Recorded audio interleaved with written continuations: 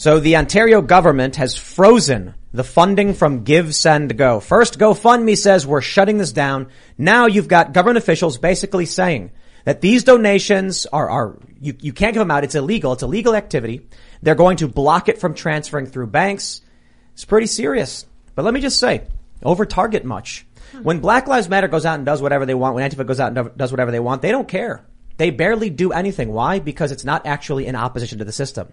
And this is how you can tell. When truckers show up and park their cars, it is so disruptive. Trudeau has crybaby panic attacks, and the government desperately tries to stop the funding of these protests. We got more news that apparently, I don't know if this is true, there's going to be a U.S. convoy starting at the Super Bowl. And I don't know if I believe that. Because that sounds like, why would truckers go and protest regular people who are minding their own business? Why would they go to a government building or DC or something? But we'll get into all that stuff. We've also got inflation. Inflation is bad. It's the worst since 1982, except when you actually take a look at how the consumer price index is calculated. Mm-hmm. If we were to calculate today's inflation rate using the same methodology as 1982, it's actually worse. Oof. And you'd have to go back to World War II to see worse inflation. That is to say, Joe Biden is presiding over some of the worst inflation we've seen in 70 years. Okay, fine. We'll use the modern calculation and say 40 years. Ugh. But the thing is, every single month they say the same thing. Why? Because every single month, inflation just keeps getting worse. All right. We'll talk about that. We also had at Madison Square Garden in New York City, a sold-out crowd at Madison Square Garden chanting, "Let's go Brandon," which is insane because it's New York City. I think people hate Biden. Huh. But we'll get into all that stuff. Joining us to talk about all this is Nick Searcy. How's it going, man? Thanks for coming. Thanks for having me. It's great to be here. It's a cool setup. Yeah. Appreciate it, man. Yeah. Do you want to introduce yourself? Well, I think everybody knows who I am. People in the chat certainly. Yeah. Oh yeah. Yeah, I'm Nick Searcy. Hey, everybody. There you go. Yeah. International film and television star. Mm-hmm. People may know you from such shows as Justified and movies like Fried Green Tomatoes. Castaway. Yeah. Mm-hmm. Castaway. Well, you were in that movie with Castaway. Tom Cruise. Yeah. Not the volleyball. Tom Hanks. Yeah, the volleyball. Or Tom Hanks. I said he did Tom not Cruise. play Wilson. You have worked with Tom Cruise. Although the volleyball got more close-ups. Right. Yeah, right on. And you also you won the Oscar you have a that film, year. Capital Punishment. Yeah, a documentary that we made about what's happening to the people who went to Washington on January 6th. And, right on. Well, we can talk about all that as well as the Gosnell film you made. That's about the. Wow, I got to be careful how we describe this because it's so graphic and gruesome. But, most prolific serial killer in American history. Yes. Yep, killing babies. Yes, and we're not being facetious, cute, or hyperbolic about abortion. No, he literally killed babies. Right, he would induce birth and then kill the baby. Yikes. So maybe we'll say that for the members portion because that's real dark stuff. That's pretty dark. Extremely pretty dark. dark for sure. But we got Seamus here as well. Seamus Coughlin. Not everyone knows who I am. I run a YouTube channel called Freedom Tunes. We upload a new cartoon every Thursday. We just uploaded one today called Fed Talks. Oh, yes. And it's a parody of TED Talks. I think you guys will really enjoy it. It's very relevant to what's been going on in the news with some of these undercover operations. I hope y'all check that out and enjoy it. I'm Ian Crossland here. I'd like to maybe we could change the way we think about inflation. Say inflation's getting better, which means the economy's getting worse. Yeah. I like that. So you guys check me out at IanCrossland.net, but I'll be seeing you soon. I'm really excited for tonight's talk. Nick is a very accomplished actor, and I'm sure he has a lot to say about the wonderful world of Hollywood, and hopefully we can get into Gosnell. I'm really interested in that. And actually worked with the armorer that Alec Baldwin had worked with too. So we'll get into that stuff. That'll be interesting. Yeah. But before we get started, my friends, head over to timcast.com and sign up. Right up on the top right side, you can become a member. As a member, you're helping employ our journalists. You're helping us do this show. You're making sure we can keep the lights on. Of course, there is always creepy weirdos who are trying to come after us and get us canceled and shut down. And that's why we rely so heavily on our memberships to make sure this business continues to operate. As a member, you will get access to exclusive members-only segments from this show. This special segment will be up around 11 or so p.m., so make sure you sign up and check it out. We could really use your support. And don't forget to smash that like button. One like is one hunk. And I'll also add, for some reason, YouTube won't allow me to post that anymore. It's crazy. For a while, I was posting one like equals one hunk, and then I would pin it to the chat. And for the past few days, it won't let me. Every time I try, it just errors out and doesn't post the message. But isn't it hilarious how desperate they are? There's literally nothing the establishment can do to stop these people, and they're like, well, we won't let you say honk on the internet. That happened. Apparently someone got okay. banned from Facebook for posting honk. Yeah. Well, but we'll get into that. So, subscribe, share the show with your friends, and let's get started with this. This is huge news. I can't believe it. From globalnews.ca, Ontario freezes funds from Give, Send, Go trucker convoy fundraiser. The Ontario government says it has successfully petitioned a court to freeze access to millions of dollars donated through online fundraising platform Give, Send, Go. My first question is, are they based in Canada? And how can you actually stop this from getting to people? You can't. The Give, Send, Go organizers could just convert it to Bitcoin or crypto, and there's nothing anyone can do to stop them. However, that would be against this court order, just so you know. I don't know if it's illegal, but they're going to say the province obtained an order from the Superior Court of Justice that prohibits anyone from distributing donations made through the websites Freedom Convoy 2022 and Adopt a Trucker campaign pages, said a spokesman for Premier Doug Ford. Ivana Yelich said the order binding any and all parties with possession or control of these donations was issued Thursday afternoon. She cited a section of the criminal code that allows the Attorney General to apply for a restraint order against any offense-related property. This is really, really amazing stuff. I want to show you this post from Andrew Lawton. He has a quote. It says the Ontario government says it has effectively frozen all donations. Quote, today the Attorney General brought an application in the Superior Court of Justice for an order pursuant to Section 490.8 of the Criminal Code prohibiting any person from disposing of or otherwise dealing with in any manner whatsoever any and all monetary donations made through the Freedom Convoy 2022 and Adopt a Trucker campaign pages on the Give, Send, Go online fundraising platform. This afternoon, the order was issued. It binds any and all parties with possession or control over these donations. I don't know. Are the people who have set the page Canadian? And I wonder ultimately if it's going to matter. Yeah, well, also, even if they're not based in Canada, the Canadian government can say, we'll never let you operate within the borders of our country again or something along those lines unless you surrender the money to us. Well, so here's what I don't understand, right? They say disposing of? So if you have these donations and you're like, I'm going to refund them, you can't do that. You can't refund them. It says otherwise dealing with. What if they came out and said, well, look, if we can't give them to the truckers, we're going to give it back to people. No, you can't do that either. So they're effectively stealing the money? Yes. Locking it in place so that no one can touch it? That's what it sounds like. Sounds like despotism. Yeah, well, but look at how these kinds of things go. When BLM riots, burns down cities, gets people killed, absolutely destroys lower class neighborhoods, they are given federal relief money from J.B. Pritzker in Illinois. Your taxes end up funding them. When people voluntarily decide that they want to support working class people standing up for their rights as workers, that money is stolen from them. Looks like Give, Send, Go is based out of Boston, Massachusetts, according to Crunchbase.com. So I would imagine they don't really have any liability here. They can do no foreign government can make them do anything. But it's the people who started the page. Interesting. So yeah, that's what they're it is. in Canada. Okay. Oh. Yeah. Yeah, I don't understand how they can do that. I don't see how that works. I mean, how do they stop them from giving money to somebody they want to give money to? Mm-hmm. I mean, what? And who? It's right. thuggish. So that's why this is it's. Let me just slow down. Holy, they are desperate. Yes. They're saying this money from this fund you can't do anything with. Why? Because how do they prove the money was given to someone involved in the trucker convoy?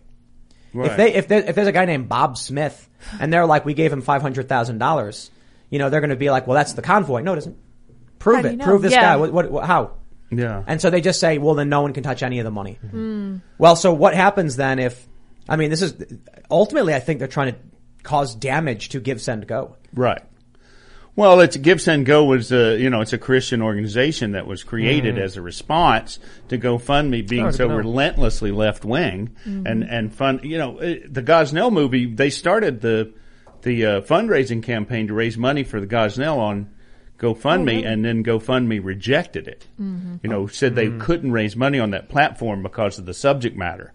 And so they had to go to Indiegogo. Wow. So they've been this way for years. Well, the thing with Give, Send, Go, was my comment earlier off base? Is it possible that the Canadian government could legitimately just say to them, you can't operate here unless you surrender the funds? To the company itself. Yeah. Like what other mechanism? What other mechanism is there? Website. Yeah, is what I'm curious about. But you're saying it's a Christian company, so I hope that's not the case, and I hope they would stick up for their principles. I don't want to suggest that is what's happening. I have no clue. I hope Canada bans Give, Send, Go. And I don't mean that literally. I mean that try it. Yeah. Imagine what that would sound like to the rest of the world. Canada bans fundraising platform for engaging in offenses.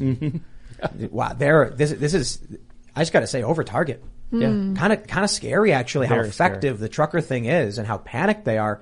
they're trying to claim, far right wing, all that other garbage, and it's just a bunch of trucks that parked. You know what I mean? They're going to keep claiming it. Do you guys hear that they want to go after their kids now? Yeah. Yeah. There was that story where apparently That's how they are. Child endangerment or something if you bring your kids with you to the convoy. and it didn't work. No. So now they're just like, give us your money. There's It's not going to nothing- work. It's not going to work. You know what's crazy is it's really easy to throw a wrench in the spokes. It's really hard to build an engine. It's really easy to break one. Yep. So you get these guys who got these big rigs. It's not the most expensive operation ever planned. It's not the most expensive protest we've ever seen. It's just one of the most effective. Imagine if there really is going to be a U.S. trucker convoy or whatever. If truckers just, even in small groups, decided we're going to take what we want from now on, no one could stop them. Yeah. To me, it looks like they really need something that's less centralized. So they tried GoFundMe, and now they're trying GiveSendGo, and they're having kind of the same problems with both platforms. Even though GiveSendGo is much freer than GoFundMe was, it sounds like they need a way to get these individual funds to the truckers that need it without going through a central system. Am I crazy? No, you're not. If you're using fiat in any way, it's going to go through a central service to get to its target. Right. The only way to do something non-centralized here, I think, at the present would be with crypto, from your wallet That's to what their it sounds wallet. like. So we actually have a statement from GiveSendGo. They tweeted, "Know this: Oh my. Canada has absolutely zero jurisdiction over how we manage our funds here at GiveSendGo. All funds for every campaign on GiveSendGo flow directly to the recipients of those campaigns, not least of which is the Freedom Convoy campaign. Beautiful. Yeah, except Good for them. if the people who are getting the money are in Canada, then the Canadian government's going to go after their bank accounts. So GiveSendGo can be like, yo, you can't do anything with the money. Yeah, the money's flowing, but they're going after the individuals who are raising the money. So I'm wondering if the people who set it up are in Canada. And that's the big question. It would be really funny, I gotta be honest, if the people who set the page up are not in Canada and we're just like Americans who are like, we're gonna help fundraise for this, because then Canada really is just having a temper tantrum and they can do nothing about it. Nothing. Well, I'm worried about, remember how they just seized the crypto keys from the people who were running this kind of Bitcoin scam, and I think it was New York City, the Crocodile of Wall Street or whatever this lady and her husband called themselves. So I'm curious if they're going to try to use this as a way to get the whole control of crypto jump started. I wonder if they'll use this as a way to like Control wedge in. crypto? I Yeah, just to thought control crypto last for night, the first time I government. thought this, I think maybe crypto itself, Satoshi Nakamoto, maybe that is like a government operation to get, and then they're going to crash the fiat system and then get everyone on crypto and then track everybody. I mean, I literally said this 2 years ago. So it's finally sinking in, Tim. and I said it over and over again to you, Ian. Thanks, dog. Yeah, I mean, so there's that big story about the Crocodile of Wall Street lady. Right. These two people, apparently, they're accused of wire fraud, stealing, hacking, billions of dollars in Bitcoin. And I've been saying this. I remember I was hanging out with Luke from We Are Change a few years ago, and I was telling all his buddies, and I was like, the ledger is public. Every crypto transaction is public. So unless you're using Zcash or Monero or something, but even then, these people who got busted, they were using Monero, and the government still tracked it. It's like, look, man, you got powerful interests that are terrified you're going to try and circumvent the the tax system. They're going to figure out a way to find out how much money you got and why. So, ultimately, this all comes together when you realize what a lot of people on the right have been talking about what cashless society looks like. Yes. Yo, you're in it. Yep. You're there, right now I got some cash in my pocket or whatever. If I want to go buy something, no one can take that cash from me unless they come and take it. But if you got all your money in a bank account, they could just be like, wrong thinker, now you can't buy food. Right. Yeah, the other thing we're seeing too is kind of like, as an aside, but somewhat related, you see they're having National Guard act as substitute teachers. Yeah. No. National Guard is being deployed to act as teachers. Where? This in New Mexico, 79 National Guard were deployed to be teachers, and they're saying there's going to be more. And I'm just like, yo, we're getting to the point where they're going to steal your money right from underneath you. Mm-hmm. Imagine what the future looks like when they can take your money away because it's digital and they control the banks and the financial institutions. Think about what the future likes when they issue a universal basic income. Everybody gets $2,000 a month.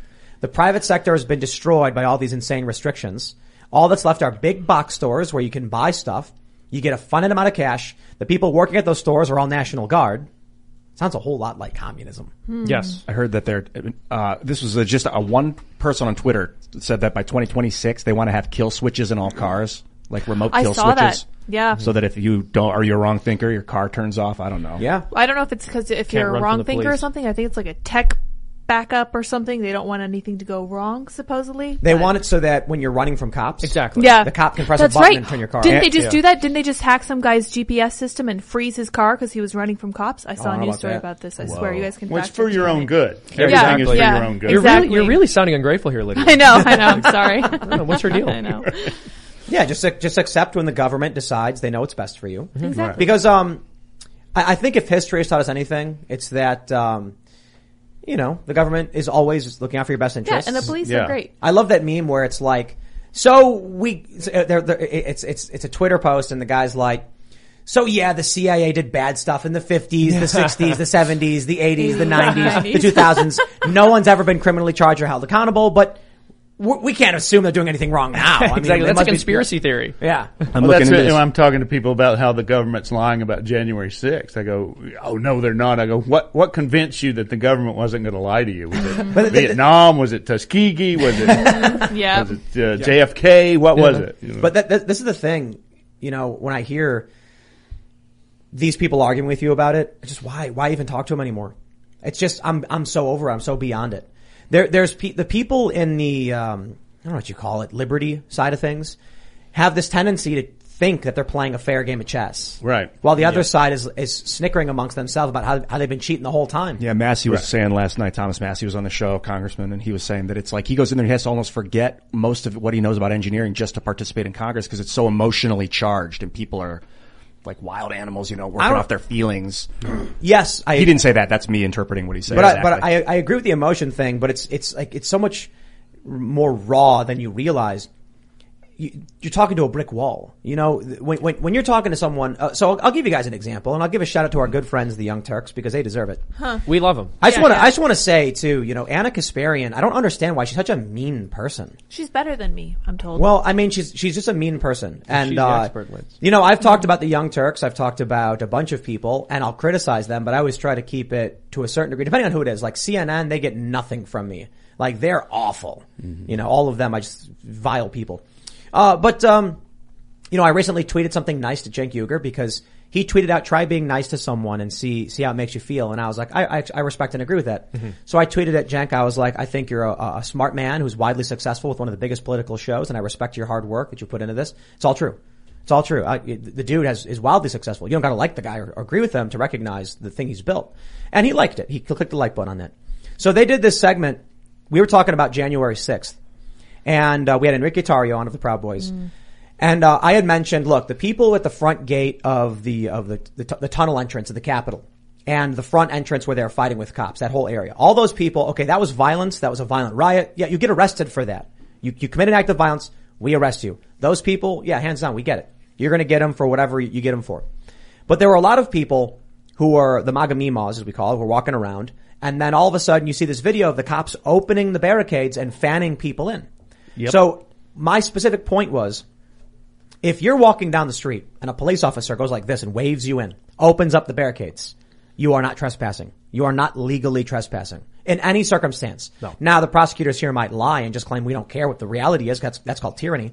But if, let's say it's not the Capitol.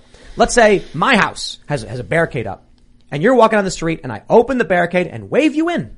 I cannot then attack you and claim you trespassed. What if there's... But so hold on, let me finish this point. So when I tell this story and I said that the people who entered under these circumstances, I don't see how you can even get them for trespassing. What ends up happening is, Anna Kasparian makes this whole video where the one thing I just don't understand is she's like, she accuses me of saying these things knowing it's false because I just want to make money. They then try to allege that because other people on the other side of the building were fighting with cops, that means the other people on the other side of the building who are let in by the cops are committing crimes. Yeah. And I'm just like, that's the point of, I don't bring them up to actually engage in any meaningful dialogue with them because they don't want to. No. Because I've politely asked them because I have Cenk on DM. I message him and I'm like, hey, we'd love to talk. Like, let's talk. They won't do it. They have no interest whatsoever in having real conversations. I'm not going to insult them. I literally just complimented the man's work, but instead what they do is they make insults. They insult my appearance. They don't engage with the core of what the actual statement or argument is. So at this point, with all of this stuff going on, I just say the only thing that matters right now that these people are interested in is power.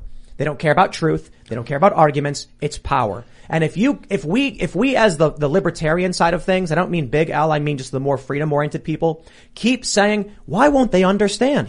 Maybe if we keep trying to convince them to understand, they do understand. Yeah. They're lying about it. Yeah.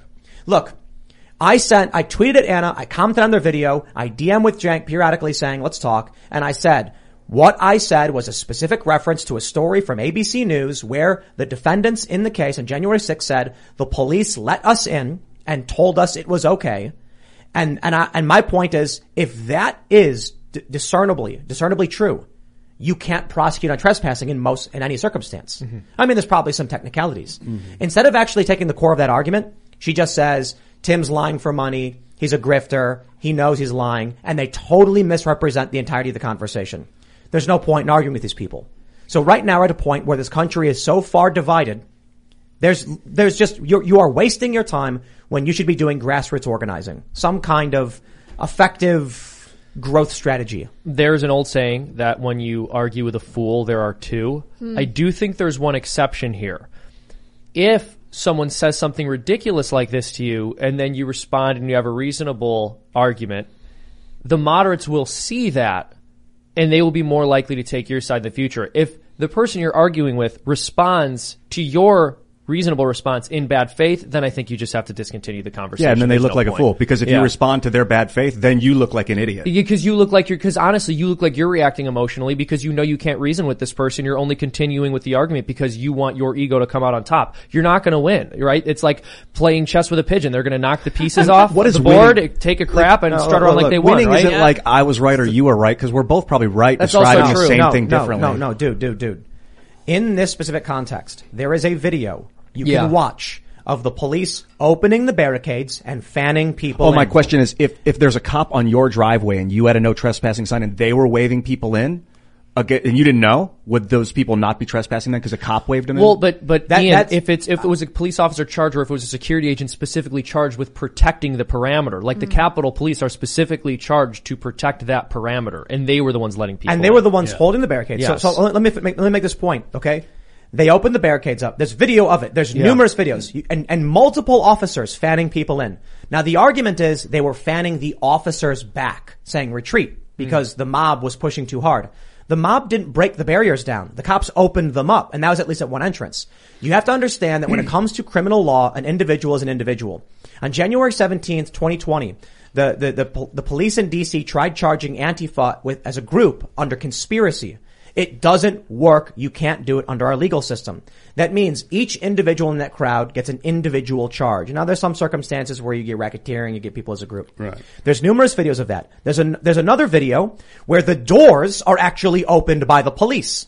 And one guy goes, oh, I don't know, man, they're going to trap us inside. Because the police opened the door. And then one officer says, I don't agree with it, but I respect it. That's right. Now, if you're walking into a building and a cop says that, how could you be criminally prosecuted under trespassing when trespassing requires you trespassed? And I'll give you the specific example is when we had the police here talking to them, the officer told us if you don't have a sign, if it's just a driveway, the public is allowed to enter.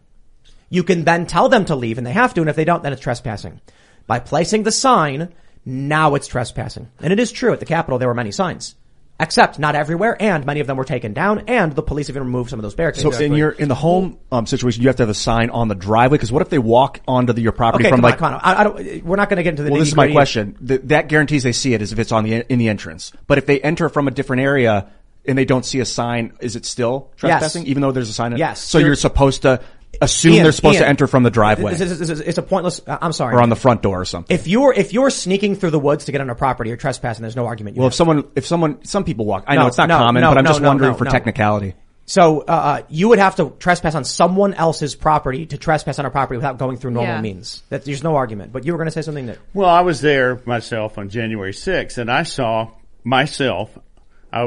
the police remove the barricades and let people get up on the steps of the Capitol. I saw them do that. And when the people that I saw got on the steps of the Capitol, it wasn't violent. It wasn't a riot. They were waving flags and they were singing, "We're not going to take it." And it looked like a party. I didn't see any of the violence when I was there. But one of the people in our movie, two of the people in our movie are these two twin 74-year-old grandmothers who went to the Capitol that day, and they said they saw some people going in and out of the doorway at the Capitol building. And one said to the other, do you want to go in? And they decided to go in, and they talked to the police. They went and they said to the policeman, is it okay if we're in here? He said, yeah, it's fine. They walked in, they took some pictures, they walked back out, they went home, and 3 weeks later, the FBI is banging on their door. So threatening them with domestic terrorism, you're on a no-fly list, blah, blah, blah. So this is what you need to understand, Ian. When you told Seamus, sometimes we're both right in different ways or whatever, you said that. This is not true in this case. The Young Turks either are ignoring what I actually said on the show when I explained there's a video showing police letting people in and saying they respect what they're doing. They ignore that. They put the clip of me saying that in their video and then argued people were climbing over broken glass and fighting with cops to get in. So that is taking it either, look, maybe they're just not smart enough. Both are true, right? There were people climbing over violently. No. The video they showed was of me saying the door was opened by police and the police said, I respect it. They then took that of me saying it and twisted it so that their audience believes I'm saying people climbed over broken glass. How could that be trespassing? Which is, I never said that. Okay. You read the comments and it's so sad. And this is why I understand the desire to want to argue with these people, because they're all saying the same thing. If they were fighting with cops and breaking glass and climbing through windows to get in, how could Tim be so dumb? And I'm like, man, I sure do wish the Young Turks were just honest about what I actually said to Enrique Tarrio, that the people who engage in violence should be prosecuted. They should be in prison. The people beating cops should be arrested. The people fighting with police in the tunnel should be arrested. And the Mimas who were welcomed in by police, whether you agree with it or not, I did not say they're innocent. I said you probably can't prosecute on trespassing unless there was an explicit warning, which there wasn't. There was welcoming. Now, if they were honest, I would love to engage in an argument with them. But they're taking what I said out of context, changing the context, lying to their audience, and then when I politely say to them, I'd love to explain, they refuse to engage. Look, I'll say it. I'm not gonna mock Anna the way she does of me and my appearance and things like that. I'll just say I believe the Young Turks are legitimately evil people. Oh, I don't know. Bro, hands down. They used to be, okay, when I think of Young Turks, I think 2006, 2007, thank God for the Young Turks, because they spoke out against the war in Iraq and Afghanistan, and they were clear and concise, and we needed that. But I think at some point that company may have been turned inward, or like their rage was like kind of twisted around and refocused. She could tweet back at me, I didn't realize you were referring to a news story from ABC where they legitimately brought up the defense in court that police were welcoming them in the building. She ignores it. And it's not the first time Anna Kasparian does this. Every single instance in which she referenced me and I offer up a polite response, she ignores it. So either she's purposefully ignoring a legitimate rebuttal to her wrong statements, which would make her evil, or she doesn't realize I'm saying these things. But regardless, every step of the way, when the Young Turks have the opportunity to assess the evidence, respond, because I've DM'd Cenk Uygur on numerous occasions. I've known the guy for a long time. The last time I saw him, he screamed at me, and I saw him at VidCon. He walked up to me. This is years ago. He shakes my hand. How's it going, man? How things have been? I've been on his show several times. Something happened in this country where people like you say, yeah, maybe in 2006, Cenk Uygur was a good dude. Maybe. I saw him at VidCon in maybe 2016, I think it was. I can't remember. And he walks up to me and he shakes my hand. He's like, how you been, man? How are things going? What's going on with YouTube? How are things working for you? And then I see him at Politicon a couple of years later and he screams in my face for no reason. He might have been having a bad day.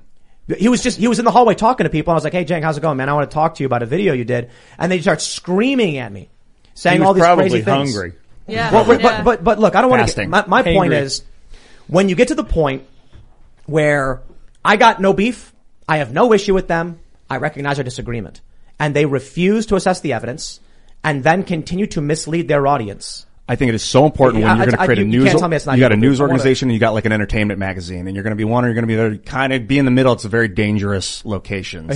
See, this is a characteristic of the left that I think has happened over the last few years, and it's that they can't really even look at your argument. They can't bring themselves to even consider it. So they just try to ignore it. They pretend it's something else. They don't want to look at what you're actually saying because that would be hard. It would be hard for them. And so they tend to just ignore anything. Cognitive dissonance. Yeah. It's like we can't have that cognitive dissonance, so we're just not going to see what you're talking about. We're not going to look at it. Or even do a Google search. My favorite, and just while we're on the subject, is we did a segment on this show a year and a half ago or so where we talked about, there were 5 different studies that said conservatives tend to be more attractive than liberals. The point I specifically brought up was that there's attractiveness privilege, an idea prevalent among the left that people who are more attractive tend to be more privileged. And those who are privileged are more likely to be conservative or independent. Instead of addressing the context, they just made a video saying Tim Pool's ugly and stupid. So this is the issue I take. I'm willing to 100% assess the situation of January 6th and say anybody who is violent and fighting and attacking cops, you get charged for that. The people who knocked over barricades or did anything like that or grabbed shields or hit people, tried shoving their way in the tunnel, you commit a crime when you do that, you riot, you go to jail for that. Depending on the severity, prison. And then there were other circumstances in which Alex Jones said, don't go in the building, and told people not to go in. And the January 6th committee subpoenas him and tries going after all his records, which is an insane abuse of power on the press. Then you have regular people, like you mentioned, these old ladies, who are told by the police they're allowed inside the building. And now the media is trying to make it seem like every single person was a rioter who smashed a window and climbed through a window. 74-year-old lady didn't climb through a window, bro. Why is it that the Young Turks and other people like them will not even Google search this?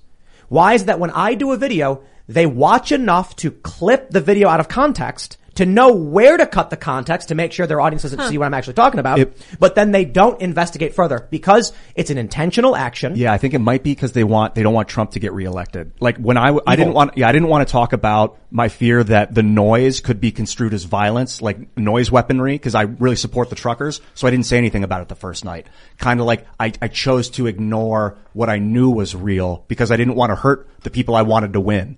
But then I was like, I can't live like that. I got to be honest. It is a type of weapon. You can harm someone with noise. And, I think that sometimes you just got to concede like reality. But Ian, I mean, there are a lot of things that you could harm someone with. That doesn't necessarily mean it's being used in a harmful way. That's true. But to your point, Jonathan Haidt did research, which unsurprisingly showed that conservatives are far more likely to understand left-wing positions than left-wingers are to understand conservative positions. And anyone who's conservative who has consumed left-wing media understood this without his research, and left-wingers who consume conservative media don't exist, which is why we have this problem. Mm-hmm. Yeah. Well, when I talk to people, left-wingers, people on the left, about my movie, most of them won't watch it. They don't. No, I don't want to see that. That was an insurrection. Those people should all go to jail. They can't bear to look at it. I even had to fire my own agent just over the Christmas holidays because I was talking to him about, about the movie and with the premieres and the stuff. And he's like, yeah, I'm not going to watch that. I go, what? Dude, you're my agent. You're not going to watch my work because you're afraid of what? It's just a movie. Michael Moore makes them for your side all the time. Yeah. You can't even look at it. And he said, no, I just don't want to, that was a riot, full stop. And I go, well, I guess then you don't want to be my agent anymore. Was that over the phone or via text? Yeah, it was over the phone. Weird. Yeah. Well, so I think what happens in their minds, and again, maybe I'm over pathologizing here, but I think this is probably a reasonable assessment of the potential motivation here. A person might think, okay, there could be information here that will change my mind, but I don't want to be the person who knows that January 6th wasn't an insurrection because there is a very high social cost to pay for having that awareness. You bet. Especially in Hollywood. Absolutely. I went back to my parents' house for Christmas and they were like, well, what do you think about that insurrection at the Capitol? I was like, what do you mean? Like when they stood inside the old building and just stood in the hallways, and I was like, the government can operate from anywhere digitally. It's not a real insurrection would be cutting off the electricity to the continent. Like if you want to talk about insurrection, and they were like, he's right. Well, the other thing too about that day, it's like the media only showed you the violence. They only showed you the little pieces, the clips right at the Capitol of the windows being broken and Ashley Babbitt being killed and all that. That's all they showed you. There were 2 million people there that day. There were so many people, and they never showed you 2 million. the crowd. Yes, that we have estimates of 2 million people. Wow. There's a shot in my movie that I had never seen before we found it of just the size of the crowd, and it's breathtaking. I mean, it's amazing. They conflate the rally, which occurred some ways away from the Capitol, with the insurrection. So for a lot of people, maybe like your parents, Ian, who don't actually investigate or know what's going on, they're told that their image of this is probably Trump brought hundreds of thousands of people to the Capitol and stood outside and said, "Go be strong and shut it down." Exactly. Whereas what really happened is that there was a rally blocks away where a bunch of people rallied and waved little American flags, and then Trump, while he was still speaking, people went to the Capitol. Yeah, and the people that were breaking in, they were breaking windows at the Capitol 15 minutes before Trump stopped speaking. Who were those people? This guy Ray Epps that's been in the news lately, he and his crew were taking down all the fencing and all the signs that said "Do not enter, restricted area." They took down all that fencing so that when the people walked from the speech to the Capitol building, they didn't know that they were entering a restricted area. And a lot of the defendants are charged with that, entering a restricted area. And they said that we didn't see anything that said it was restricted. Is there video of Ray and other people removing those signs? I've seen some of it. It's not in our movie, but I've seen What some. I'm concerned about is how deepfakes in the future will start twisting video. But for now, video seems to be a pretty good documented evidence, kind of. But I know deepfakes are real. Yeah. They are real, and what do we do about them? Well, I don't know. Well, but here's the problem. I mean, people are talking about deepfakes, but we have that technology is not far along enough for us to make the argument. And if it is that far along, we don't know about it. As far as we are aware, that technology is not far along enough for something like this to be faked. But even with the actual real video evidence that is there and available, people still buy into the narrative. Yeah, they won't look at it. They will not take that in. No, yeah, I agree. It's like, continue your point. I'm sorry, I did not mean to interrupt.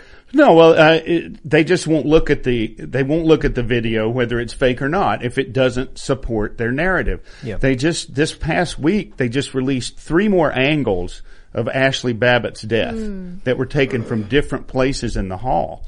And you can see Ashley Babbitt was actually telling the people breaking the windows to stop that. Stop doing that. Ashley Babbitt was talking to the police officers and saying, "What are you doing?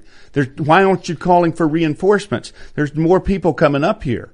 And she actually punched a guy that was trying to break a window. So it's like this whole narrative about Ashley Babbitt being some crazed right-wing Trump supporter is absolutely a total lie. And they knew it from the beginning. What, somebody punched through a window and then she stood up and they saw her and they fired? Yeah, well, the window had been broken, and I don't know why she got in that window, but there is video of her telling people to stop breaking stuff, stop doing that, talking to the police saying, "You need more people up here. You've got to stop this."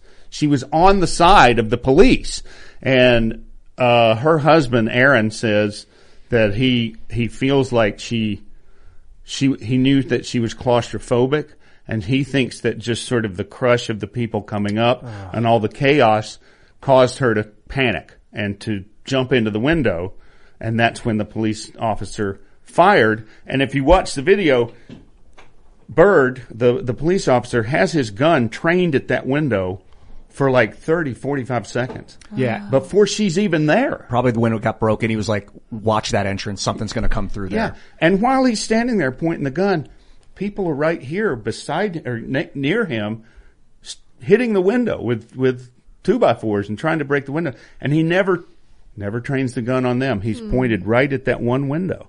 Sounds very strange. That sounds to me like he was angry at the person who broke the window and wanted them to suffer. That would be my assessment. That because he didn't feel threatened, obviously. Otherwise, he'd focus on the other side of things. But my assumption, it's just my assumption, is that he sees someone smash the window and he goes, "That son of a," and he pulls his gun. He's like, "Come on, do it." Have you ever been in combat before? Yeah, but me? Yeah, no. I never have. Well, Ashley was not the one who broke the window. No, I know. Yeah, but so that's why he had his gun jumped drawn through at the full time, because he wanted whoever broke that window, for whatever they did, he was going to get him. Yeah, maybe. And so when she came in, she's the one who got the bullet. Yeah, maybe. Yeah. So how do you I think what we see when you make the movie Capital Punishment, you just said your agent wouldn't even watch it. What's happening is a natural sorting algorithm is occurring. People who are willing to say, I will challenge my perceptions. And that's why you have people like Bridget Phetasy, politically homeless, now more aligned with like intellectual dark web types, conversing with Ben Shapiro conservatives, because these are all people who are willing to be wrong. Right. And have their perception challenged. It's being sorted between two groups. Those who don't want out, who just want to be told what to think, and those who are more inquisitive, more discerning. I mean, I've said something similar to this before. There's the uninitiated and the more discerning, the people who don't watch the news, who don't investigate, and the people who do.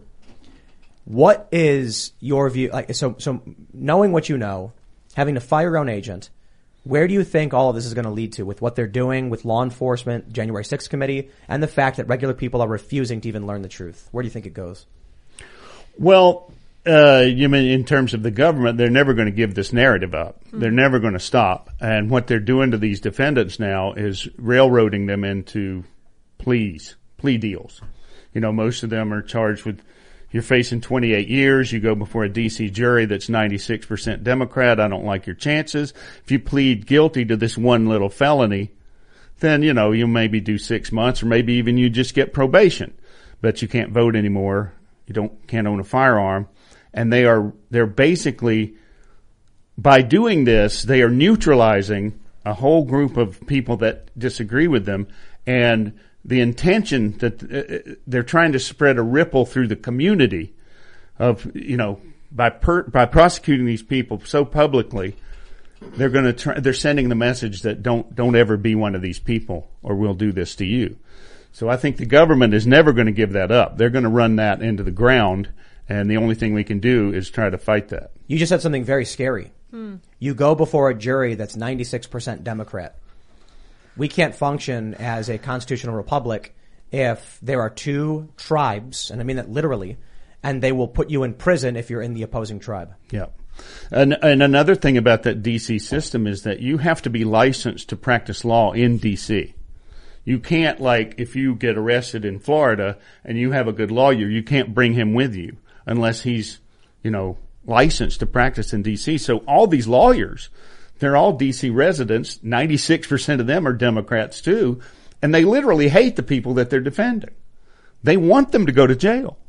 And so these court-appointed attorneys are really working for the government to try to punish these people that dared stand up to the Democrat Party. The judicial system is supposed to be nonpartisan, I believe. It's supposed to be. Isn't that the point? So when did that change? Right after it got formed? It's cultural enforcement.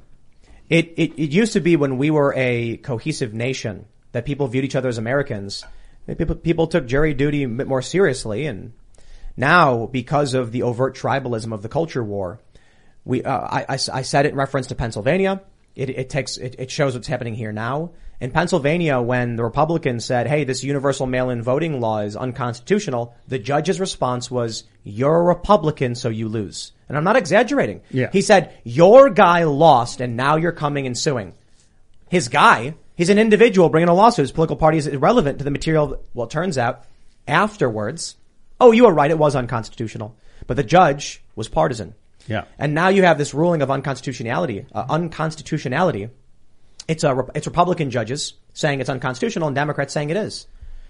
If we're at the point, and we are, if this is how the country is going to work, if you're a Republican, if you're right-winger, and you advocate for a right-wing cause in D.C., you will go to prison because they will view, bro. Well, they had that last rally I didn't go to because of what you're saying now. I'm saying if you do something that is construed as a crime, I'm not saying literally walking down the street, they're going to come and arrest you.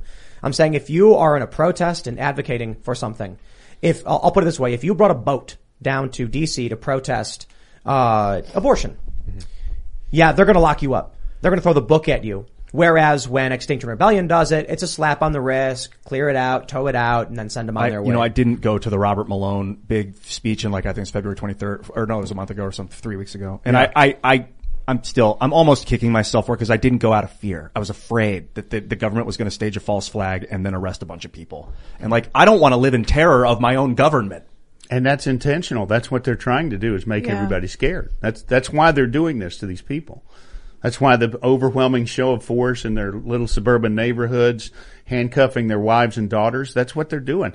And even even me, after I went on January 6th and I shot a bunch of iPhone stuff and just like a tourist, I was afraid to tell anybody that I went right after it happened because I was like, I'm not going to post these pictures because the FBI might look through the pictures and find somebody, in the crowd behind me or something. It's like, it was such a pervasive attitude of like, they're coming after us, Right. And that is intentional. That's what they want. What they want. I think you're right about them making an example of the people who were involved in January 6th because I think that's what they're doing with Joe Rogan right now. They're like, if we can get the biggest guy and make an example of him.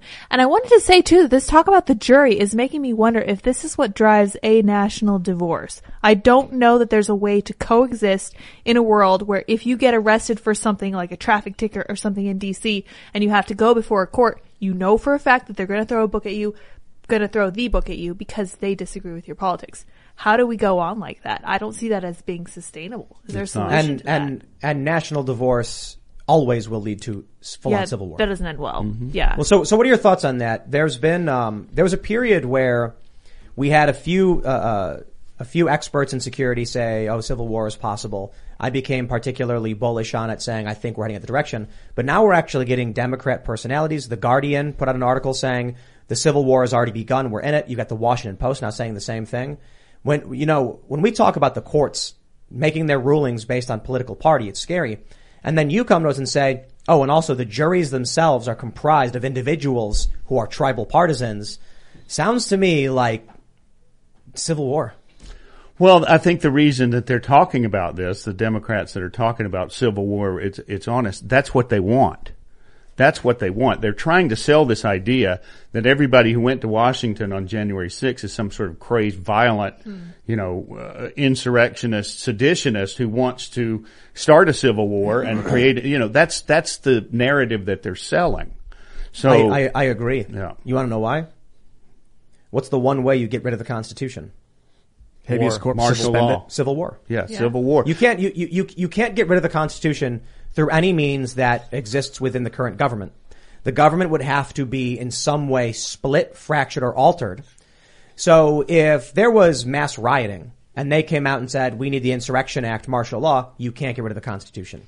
If even under Bush's presidential directive 51, you can't get rid of the Constitution. In a civil war, the Constitution is gone. Emergency. Right. The emergency doesn't do it. Directive 51 is terrifying. Is it in place right now? Yes. I was reading about it last night, and it's saying like if there's any issue anywhere, that like economic or environmental, any like severe issue, they say something the word severe is in there, and who defines that? The president apparently, that they can just, what is it, like morph all power? I didn't go so far on it last night, but is it that they can morph all powers under one branch of government? Are you familiar with Presidential Directive 51? No. It's not been tested. It may just be a stupid statement made by Bush. It's been revised several times under the previous presidents. I think even Trump may have revised it. Basically says that if there is any kind of disaster anywhere in the world, the president has the authority to dissolve the government and reform it under a single branch, a constitutional government. So it would have to abide by the original, rules. And it would the three branches of government would be organized by would be controlled by the National Continuity Coordinator under the executive branch. They could try it. It might go to the courts, but it's an interesting circumstance when one branch asserts the authority over the other two, and then one of those branches by which they're subjugated by this other branch says, we reject your authority. It doesn't really make sense how that would play out. Like, if the executive branch says, you report to us now, and the court says, we hereby decree we don't. Yeah. Well, the guys with guns are going to show up and say, yes, you do. Yeah. And that's a power created by Bush. And there's been other versions of it, but it's been updated several times. It's not a coincidence the executive branch has the word execute in it. Well, that's what it means. To not only make something happen, to execute the plan, but also to execute someone. That's, yes, literally what the executive branch does. They Crazy. They're the ones with the guns who go out and enforce the law. I thought they were supposed to execute the law. Yeah. Well, enforcement. sure. Yeah, Not that's execute how the you do people, it. but Yeah. I mean, Well, that's why they're trying to take the guns too. I mean, Exactly. That's part of it. They want to make sure that we can't defend ourselves if they decide to attack. Well, let's be honest. If they did, we have seen things like Waco and Ruby Ridge. Ruby Ridge. Most people would just smile and put their hands behind their back and go along wherever they were supposed to be going. And that's what happened in, let's use the most talked about trope and cliche, Nazi Germany. There were a lot of people who at a certain point just said, it's getting bad, we gotta get out of here. But most people just said it can't happen here. Yep. Until it did. And, a lot of people, you know, I've been reading more and more about it for obvious reasons. I've also been reading about the Spanish Civil War. They'd show up to the house, knock on the door, and say, for your safety, you're coming with us, get in the cart. And they'd be like, okay, let me grab my things. And they'd say, okay, and they'd take the people off. Some, you know, often without their things, just no, take your family, you're coming, it's for your own safety, you have to do it. And people just said yes. We're seeing that in Australia. Yep. Not like they're taking people in Australia to, you know, work camps to rot them out till they die. But it's crazy to me that there's a video out of Australia where the cops show up to a guy's house unannounced and they say, sir, you have tested positive for COVID and you are now being indefinitely quarantined. Get in the van. And he goes, all right, mate. And he just hops in the van. And I'm just like, wow. Crazy. Yeah, the Germans used typhus as an excuse. They said a lot of the Jewish population had typhus. I don't know if that was the reason for taking them on the trains, but maybe that was like, for your own safety, we don't want you to get sick. Come with us. It was one of the propaganda things they were claiming about, these ghettos are dirty and they have typhus, so they have to be taken to special facilities. And we know how that went. And, you know, look, we look back at history. I don't think history is going to repeat itself. History rhymes. Mm-hmm. And so, you know, people who are ignorant will be like, oh, that can't happen here or that won't happen. And it's like, probably not. No, to be honest, some form of it will. Well, see, they don't have to actually murder you now like they did then. Yeah. They don't have to murder you and dispose of your body. Now they can just digitally erase you. Yeah. They can just neutralize you by removing your voice from the community. So it'll happen differently. It's like what they're doing with Rogan. You know, you have to be careful or the government will just erase your point of view, demonize you, destroy your ability to express yourselves if you have wrongthink, if you have a bad opinion. They used to ostracize people, throw them out of the country and not let them back in. But now, that was before electricity and telephones and stuff. You know, they don't even have to do that now. They just shut you down. Well, that's why it's called character assassination. The entire idea is you neutralize the threat that somebody poses by telling the truth or by stating some facts that you find to be inconvenient. And, or by lying. It's, you know, or by lying. Sure, you can perform a character assassination on someone who has actually lied. But yeah, it's very frightening. And at some point, you wonder how much they really have to do to cover anything up, how much information they really need to hide from the people. It seems to me, that all you really have to do is attack and character assassinate the people who are speaking the truth. And then even if the facts seem fishy to the general public and they're not willing to buy into your narrative, they're going to be too scared to say anything. They take like a wait and watch approach. And if the person ends up getting busted, it almost doesn't matter if they were right or wrong. They're like, I don't want that to happen to me. Right. This is why I've been saying for a while, abolish the police. You look at what's going on up in Ontario when that cop arrests that 78-year-old man. Here's the crazy thing. So there's this viral video where 78-year-old man's honking his horn, the cop arrests him. This was before honking was banned. So this is just some cop deciding to bully an old man who honked his horn. You look at the cops who are seizing gasoline. You look at the cops who are defending Antifa. They don't care. They literally don't care. And it's crazy when I meet cops who are like, I'm a big fan of the show. And I'm just like, I hope you're one of the good ones because we got too many bad ones. The Capitol Police are all some really evil people. I mean, you look at what they were saying on TV, how they were lying about things. I get that there was a bad fight and there was rioting and stuff. I'm not discrediting that or anything like that. But it's crazy how they're willing to just say the most absurd and ridiculous statements. The next day I was, you know, the craziest thing is they're like the left is claiming the stress of it resulted in officers taking their own lives and stuff like that. Whoa. Yeah. I'm like, come on, man.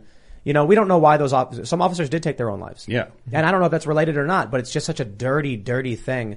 They're milking this as much as they can. I will tell you this. You know, I'm most frustrated with the people who actually rioted, fought with cops and tried to break in and literally broke in the building. Mm-hmm. Because it's just Absolutely. like watching people, you know, it's like watching someone walking down the road and they're like on the side of a cliff and then they look to their left and start to walk towards the cliff and you're like, please don't do that. And they go, I'll be fine. Mm-hmm. Like Alex Jones was there saying, stop, don't go inside, don't do it. They didn't listen to him. A lot of young people thinking they're going to reload their save game if something goes wrong. Mm-hmm. Yeah. Well, if you see in the movie, you just see we have all these people, suspicious looking people, exhorting the crowd. come this way, get in here, go into the Capitol, break in. They're just constantly berating these people, screaming at them. And you also have the Capitol Police, who are in many instances the aggressors here. They were firing flashbangs and tear gas grenades and pepper spray into the middle of the crowd. That's what they driving them forward. Rather than trying to keep them from coming forward, they were just firing into the middle of the crowd. And, the stuff that happened in the tunnel, it's now being revealed that Roseanne Boylan was probably beaten to death by a police officer. Dude, during command was probably like, we can't contain this, just get them in the building, we'll bust them all later. Well, I don't know about that, but in Ferguson, one of the nights I was down at the riots, people had stopped rioting and protesting. It was maybe like the fifth night. And they were just dancing in the street playing music. One cop from the police line at the far end of West Florissant casually walked up, pulled a flashbang, and just threw it into a crowd of dancing people. And that immediately started a riot. People then started screaming, running towards the police, yelling, and then all of a sudden people who didn't live in the neighborhood started smashing windows and stealing stuff. The cops did that. Mm-hmm. So when I say abolish the police, I'm telling you this right now. You look at what is going on with the purging of wrongthink. They start by saying if you're unvaccinated, there's a mandate, you're fired. Well, guess what? Only the people that fall in line do as they're told are going to remain on as police. They're going to remain in military. Then they're going to put those National Guardsmen in your schools, teach your kids like they're doing in New Mexico. They're having them drive school buses in Massachusetts. They're going to replace more and more jobs because of the emergency and the labor shortage with National Guard, and they've already purged the ranks of anybody who would disobey the narrative.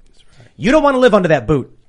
So your best bet right now is just, hey, call the bluff of the left. Yeah, abolish the police. And then when they're like, no, I thought you wanted to. I think it's funny when the left, they freak out because I tweeted abolish the police. And they're like, well, I mean, but he wants militias. And I'm like, that's literally what you asked for. Yeah. You said community police. What do you think militias are? Yeah, what did they think was social workers actually, Tim, is what they want. Because they don't really want to abolish the police. They want control of the police. Well, yes, no, that's exactly what it is. And the police with a smile on their face are putting boots on people's necks. It's funny, you mentioned the police officers, and yes, there were officers harmed on January 6th. That's very unfortunate. However, I should point out that according to the Major Cities Chiefs Association, 72% of major city law enforcement agencies had officers harmed during the BLM riots. 72%. That is a massive number. And I don't care. I literally don't care. That they were injured? I mean, I think it's horrible when anyone gets injured if or you're gonna, assaulted. If you're gonna show up to Attila's gym and arrest the owners or try and prosecute them and seize money from their bank accounts, you want sympathy from me. The police in this country I have no sympathy lost. for that guy, no. No, I'm just, look, man. There are small offices and departments. I'll put it this way: sheriff's offices with duly elected law enforcement. Oh, I think they're great. They still do bad things. There was a woman who was arrested for opening her cafe during lockdown, and it was the sheriffs who came and arrested her, the deputies. Yep. That's bad. But these big city police departments, what I'm referring to specifically, they did nothing while the riots were happening. It's true. And when it happened, I said, well, look, I don't blame them for defending these businesses from people who won't support them. But then they turn around and became the vandals who locked down their businesses and destroyed these people's lives. So I sit back at these cities and I'm like, y'all deserve each other. But here's my main point. If the police departments are purged of wrong thinkers and all that's left are going to be those who toe the line, and that's what we've seen over the past 2 years, the cops who stayed on during the BLM riots after all the disrespect, that's a great mental test, psychological test. Are you willing to endure extreme pressure where everyone hates you, where we won't support you, and you shut your mouth and get on your knees? And these officers who stayed said yes. That's a good sign for a despot. They then said, okay, now you got to inject yourself with something. And a bunch of them were like, nah, that's too far for me. But a lot of them said, yes, sir, may I have another? Yeah. And they got their second shot and their boosters. And now we're at the point where you think that these departments will defend your right to liberty?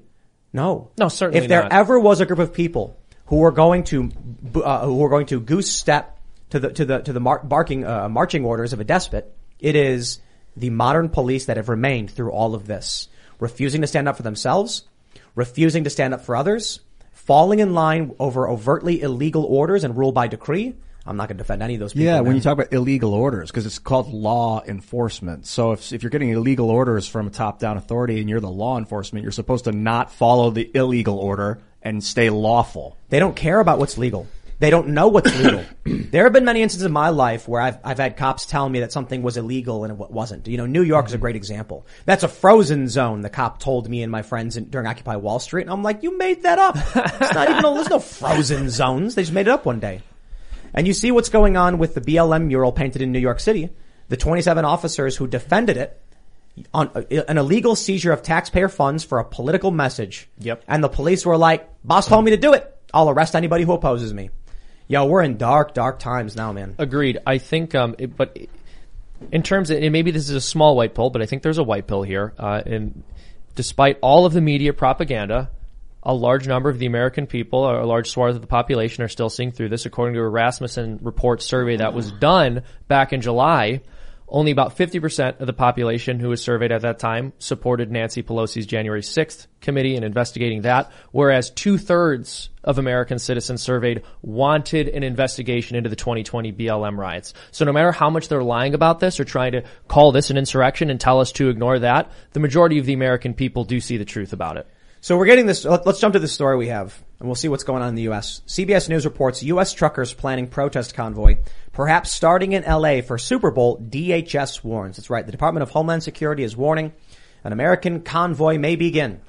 If it's anything like what we saw in Canada, it will work. It'll be very effective, and it'll probably end up winning. And they're already starting to pull back on the mandates. That'd been so funny if you just went on to the next story right after. Like, that's it. We should that's do that it. one Thank night. you very much. But I am wondering if this is even a real story. I know there have been conversations about locking down the Super Bowl, but that seems weird to me. Almost like the idea was seeded specifically to ruin the Freedom Convoy. Because right now, regular people don't know, like, I'm talking about average people sitting at home, of which there are very few, because I think most people are polarized. They're like, I don't know a whole lot about what's going on with that convoy thing. But the manipulation, the propaganda has mostly failed. You go on Reddit, and people are like, they're just working class dudes, they're drivers. The propaganda's not working. Well, you want to piss off regular people? Shut down the Super Bowl.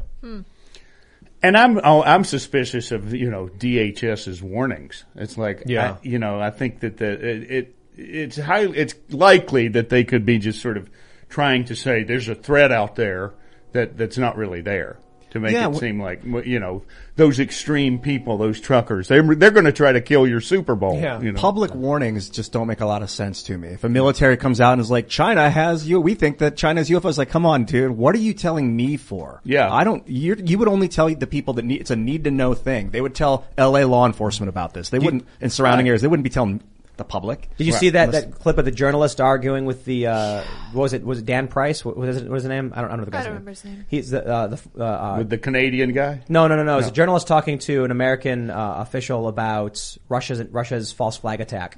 Because the U.S. keeps saying over and over again, Russia's going to stage a false flag. And then he's like, what proof do you have? They're like, well, we issued a transcript. That's something you said happened. What proof do you have? Yeah. And then he goes, crisis actors? Are you kidding? This is Alex Jones stuff. Yeah. And then he goes on to mention, I think, like the WMDs and like the war in Iraq. I'm like, that guy just snapped. Wow. Something happened to him. He woke up and the narrative broke. Yeah. He was just out of the matrix. Yeah. And the government guy was going, what are you on Putin's side? Yeah. Yeah. It's so funny how we return to that too. I remember during the 2012 election when Mitt Romney said something about Russia being a growing threat, and of course he would. He's like an establishment swamp creature. But the response from the left was, oh my goodness, isn't this hysterical? The 80s called, they want their villain back. Yeah. And then in 2016, when we're even more removed from that era, it's Russia. Yeah. What a strange villain.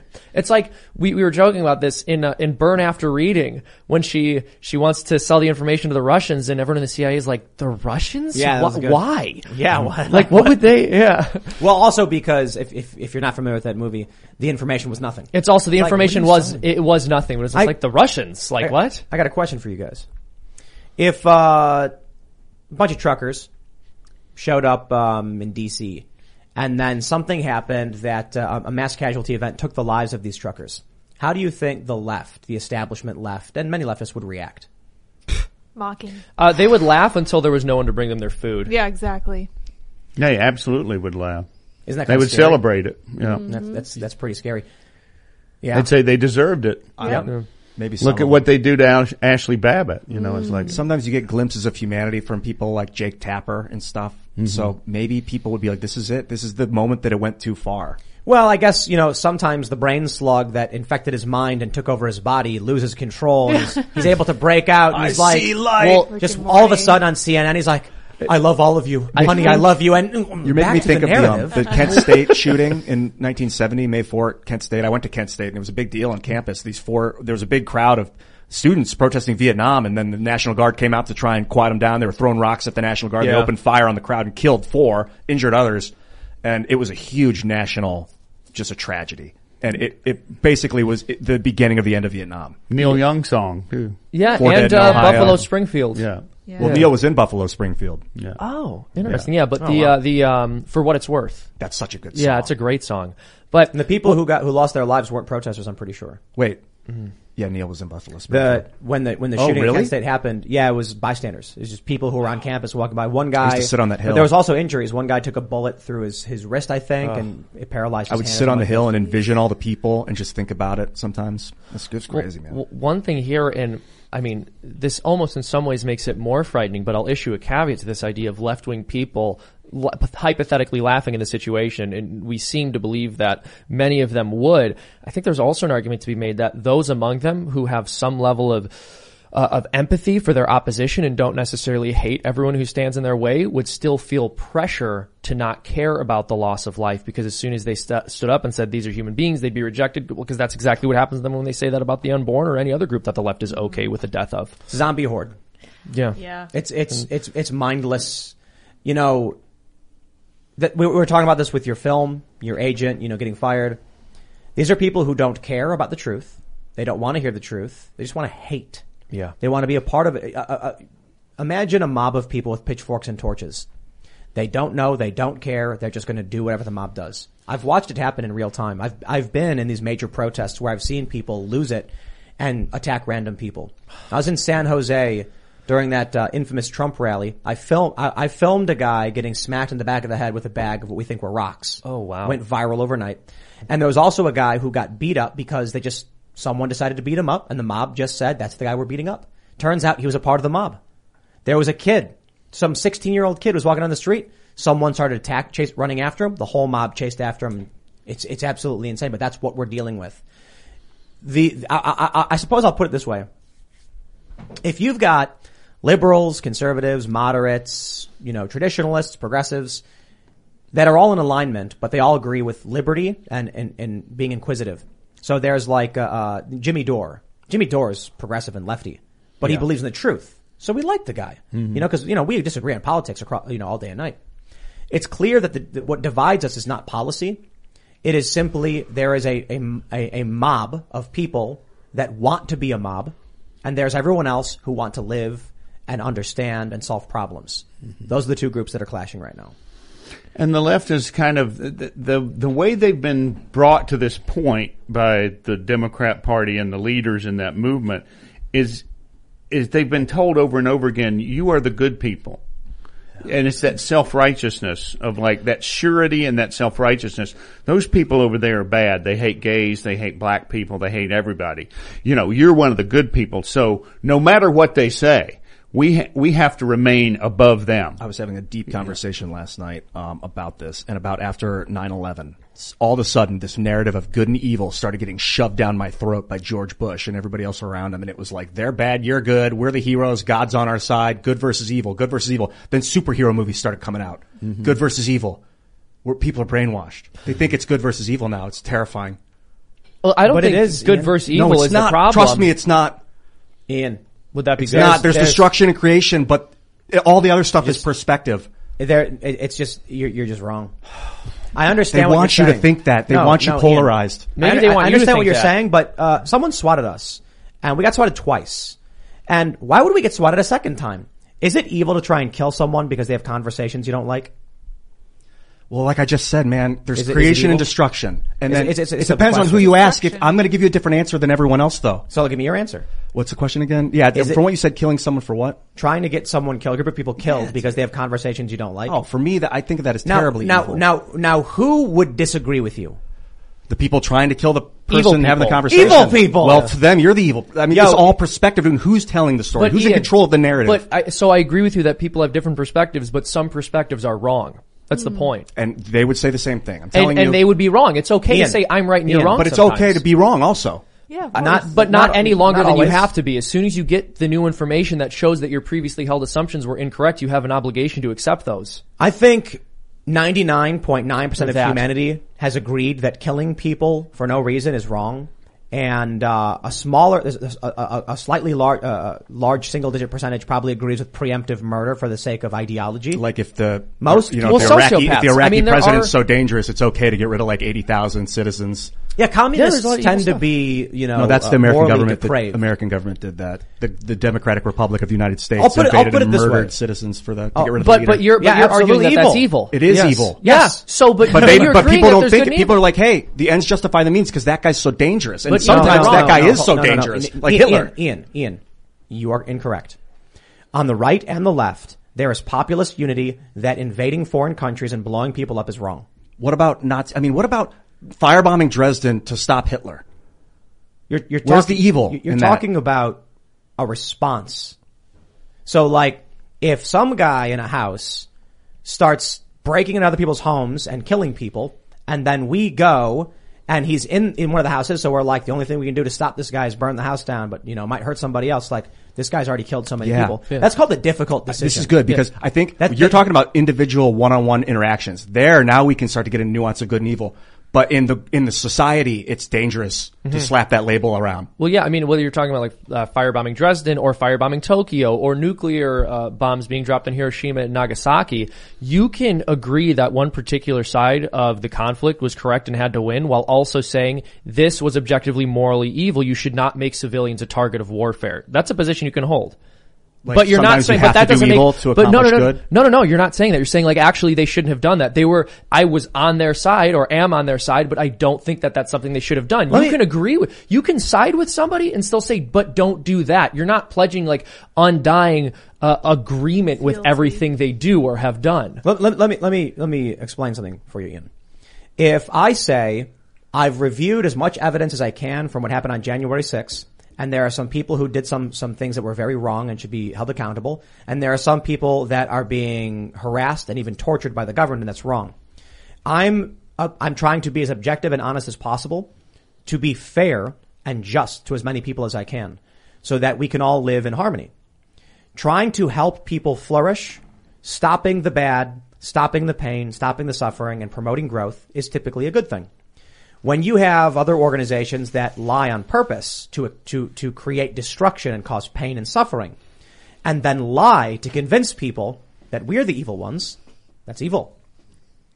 I know, man, but now we're talking about like living and lying and knowing you're lying and acting anyway. I know this phone is made by slaves. I know that, and I'm doing it anyway. Yeah. And so what am I living a lie? Just walking around like la-di-da. Do you acknowledge that it's evil? Yeah, like if they were here, I wouldn't be like la-di-da. I'd be like, free these guys, but they're out of sight, out of mind. So I know it. But Ian, but what I'm catching it, I think you actually believe so firmly and deeply in morality that you're arguing for moral consistency, but you're seeing that as saying that morality doesn't exist. I really think on some level you do believe in good and evil. You just aren't acknowledging it. I really think you do, because you get really upset when a person is hypocritical about their moral values. And why would that be upsetting for you if good and evil weren't real? I think you're right. I do believe I am good, but I am a product of my parents and what they told me good is. But did you choose to accept that definition, and have you chosen to act on it? Because that is your own free will. Yeah. That's not just your parents. It jived with society, so I accepted it. Is that why you accepted it? Basically. Are you going to tell me you've never made a moral decision because you thought it was the right thing to do and not because it jived with society? I've done that too. Yeah. Exactly. So you can't just say, well, it's all relative and it's all my parents. At some point, you made choices. No, yeah. Let's talk about the movie industry. Yeah. Because there was something I wanted to bring up, actually in all of this context, and it's the response we saw from the establishment and the left over Alec Baldwin and the shooting. Because I've gone off on the Alec Baldwin thing many a time. Based on everything I've already read about what happened with Alec Baldwin, for those that aren't familiar, he was on a movie set. He had a live gun, a single action revolver, I can't remember what ammo type it was. I don't think it was 45. I'm not sure. But, he shot and killed the cinematographer, pointed the gun at her, pulled the hammer back. Then they say the gun went off and killed her.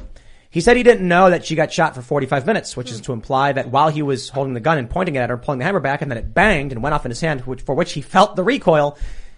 When she collapsed to the ground dying, he simply walked away and didn't bother to ask what was going on. He did not even know. She must have just fainted, he said. So, in my opinion, based on this story, they've tried blaming the armorer who was on the set. At first, we were like, wow, it sounds like an accident. Once we got the real details, I think it is more likely that Alec Baldwin was extremely angry. He's a hothead. And he shot and killed this woman. I think he was just in a fit of rage. I don't know how you could argue that this circuitous, all these events took place that coincidentally landed a live bullet in a gun where the sear was broken, so the gun went off. But, Nick, you actually worked with that armorer. Yeah, when I saw that, I was reading about the Alec Baldwin thing when it first broke, and it said, the armorer there, it was her second movie, and I was like, oh my gosh, it's Hannah. It means, I'd done The Old Way with Nicolas Cage back in August, and she was the armorer on that film, and, she seemed competent to me. She taught me how to load an old Winchester, and, she did a good job. As far as I can tell, I didn't have any problems with her. But the thing about the Alec Baldwin thing that makes absolutely no sense is, number one, how did a live round get in there? I've never been on a set where there was a live round. I just never happened. And the other thing that occurred to me too, in reading the steps, he was handed the gun by a first AD who said, it's a cold gun. That's not how you do it. The armorer brings the gun to you, shows you everything that's in the gun. If you're firing the gun, the armorer will say, you have 2 rounds here, and they're blanks. You pull the trigger twice, and then it's done. There's no more bullets in the gun. So you know exactly what's in the gun at all times. And even if they say cut, they come and they take the gun away from you for 30 seconds. When the armorer brings the gun back, he does the same thing. He shows you every single time. I don't know how in the world, that happened with Alec Baldwin, with the first AD just handing him a gun, Alec Baldwin not looking in the gun, and then pulling the trigger. You worked with this Hannah, this armorer. Yeah. And when you worked with her, she showed you the gun and explained to you the ammo, all that stuff, as you described. Yeah. Well, and the other thing that I read about the Alec Baldwin shooting is that Hannah, the armorer, was not in the room because SAG has these COVID restrictions and people have designations of A, B, or C. And if you're in the B group or the C group, you can't be indoors with people in the A group. So Hannah was not allowed to be in that church when he was using the gun. Then it sounds like the production team is liable of some sort of felonious activity. Oh, absolutely. Incompetence, if nothing else. Yeah. And the other thing too, that was a rehearsal. He was just, they weren't shooting the scene. Every time I've ever done a rehearsal with a gun, it's a rubber gun. It's not, they don't even give you the real gun until you're actually shooting the scene where you have to see the real gun. I've heard that they were had live rounds and they were target practicing between shoot days and takes and stuff. I don't know how to confirm that or deny that, but I've heard that from multiple I've heard that sources. too. That's very, very, that's not normal. And so that's what they're doing. And I can also believe it. Out in the West, out in the desert, a bunch of them just kind of 20 people making a movie on the fly, kind of having fun, drinking beer at night. Yeah. And a lot of it too was that, he had some crew problems or whatever. A lot of the crew had quit because of the conditions on the set. There were previous discharges, accidental discharges that they said the set wasn't safe. A lot of the crew had quit, and so he had replaced them with less experienced people. So there's a big convergence of a whole lot of incompetence that went in there. But to your point, I don't know how a live round got in that gun. And for him to be, if it's like you said, if he was there, he's got decades of experience. Yeah. And not just that, it isn't that there was simply one live round and one gun one time. You're saying there were multiple discharges on set that made crew feel unsafe. Yeah, and this is not live round discharges. This is just Okay. This is just blanks. But whenever a gun's going to be fired, you say fire in the hole. Everybody knows because you got to get the ear protection out. Whatever. There were just a couple of times when the gun went off and everybody went, "What the hell? What are you doing?" I was the one saying that I've heard that they were doing target practice with live rounds on set, and there were a mix of live rounds and dummy rounds, and I heard that too. I've been reading about it, and I don't know how to confirm or deny it, but I mean, come on, there was a live round on set, so. Well, sometimes they will, usually it's a different day, but if you're shooting, if you're shooting a lot in a movie, they will take you to a range and let you feel what the recoil is on a real gun. So that when you're acting and you're shooting blanks, you can act like, you're actually firing the real thing. So that happens, but that's usually if that happens, it's on a different day. And it's totally separate from, if they're just walking around back and, shooting some cans or something, that's not acceptable. The response we end up seeing, strangely, is tribal. People defending Alec Baldwin in the establishment left, people criticizing him in the anti-establishment right, and it seemingly has nothing to do with politics. Alec Baldwin is, Democrat, activist and all that stuff. Maybe that's a big reason. But what happened with Alec Baldwin is not political. Yet here we are. Well, I think the only thing people see as political is the aftermath of him getting away with it. And he's getting away with it because he's part of the left-wing establishment. That they don't want to go after him because... Just like you were saying earlier, the people in D.C. are going to be put in front of Democrat jurors who will convict them. Yeah. Alec Baldwin will never see a day in court. You think the people are like, I know he did it, and I know he's responsible, but I love his work so much that I don't want to put him in jail because I want to see another Alec Baldwin movie? He's not that great. He's not that good. I think it's a tribal thing. I bet thing. he has zealous fans that are like, I'll follow him to hell and back. But what percentage of the population could that be? 0.000. Well, if you saw 80,000 people or something. If you saw Team America, World Police, Alec Baldwin is the greatest actor in the world. 100%. I like his work. Backdraft. Yeah. I saw his brother doing pretty good too. Beetlejuice. Yeah. Great movie. Yeah. Fantastic. I've liked him in certain things, yeah. Oh yeah, his talent is undeniable, but also, that's not what this is about. No. And it should never be about. No. Took someone's Except life. in my case. Right, of course, yeah. It's all very talented. You're extremely talented. So, one question I'd like to ask, Nick, I'm curious, as you were working on this documentary, what was the most interesting thing you discovered? Well, when we went into it, the original title of the movie was The Trouble with Free Speech, because I saw this as like the government suppressing free speech and trying to keep these people from, deter these people from ever coming to Washington and making their voices heard again. But what we wound up discovering is that by talking to these people who had been visited by the FBI and the way they were being treated, and that was the most shocking thing. It's just like, every story in this movie, you just can't believe that this is America. They are coming to these people's houses. These are people that have never been arrested for anything before in their lives.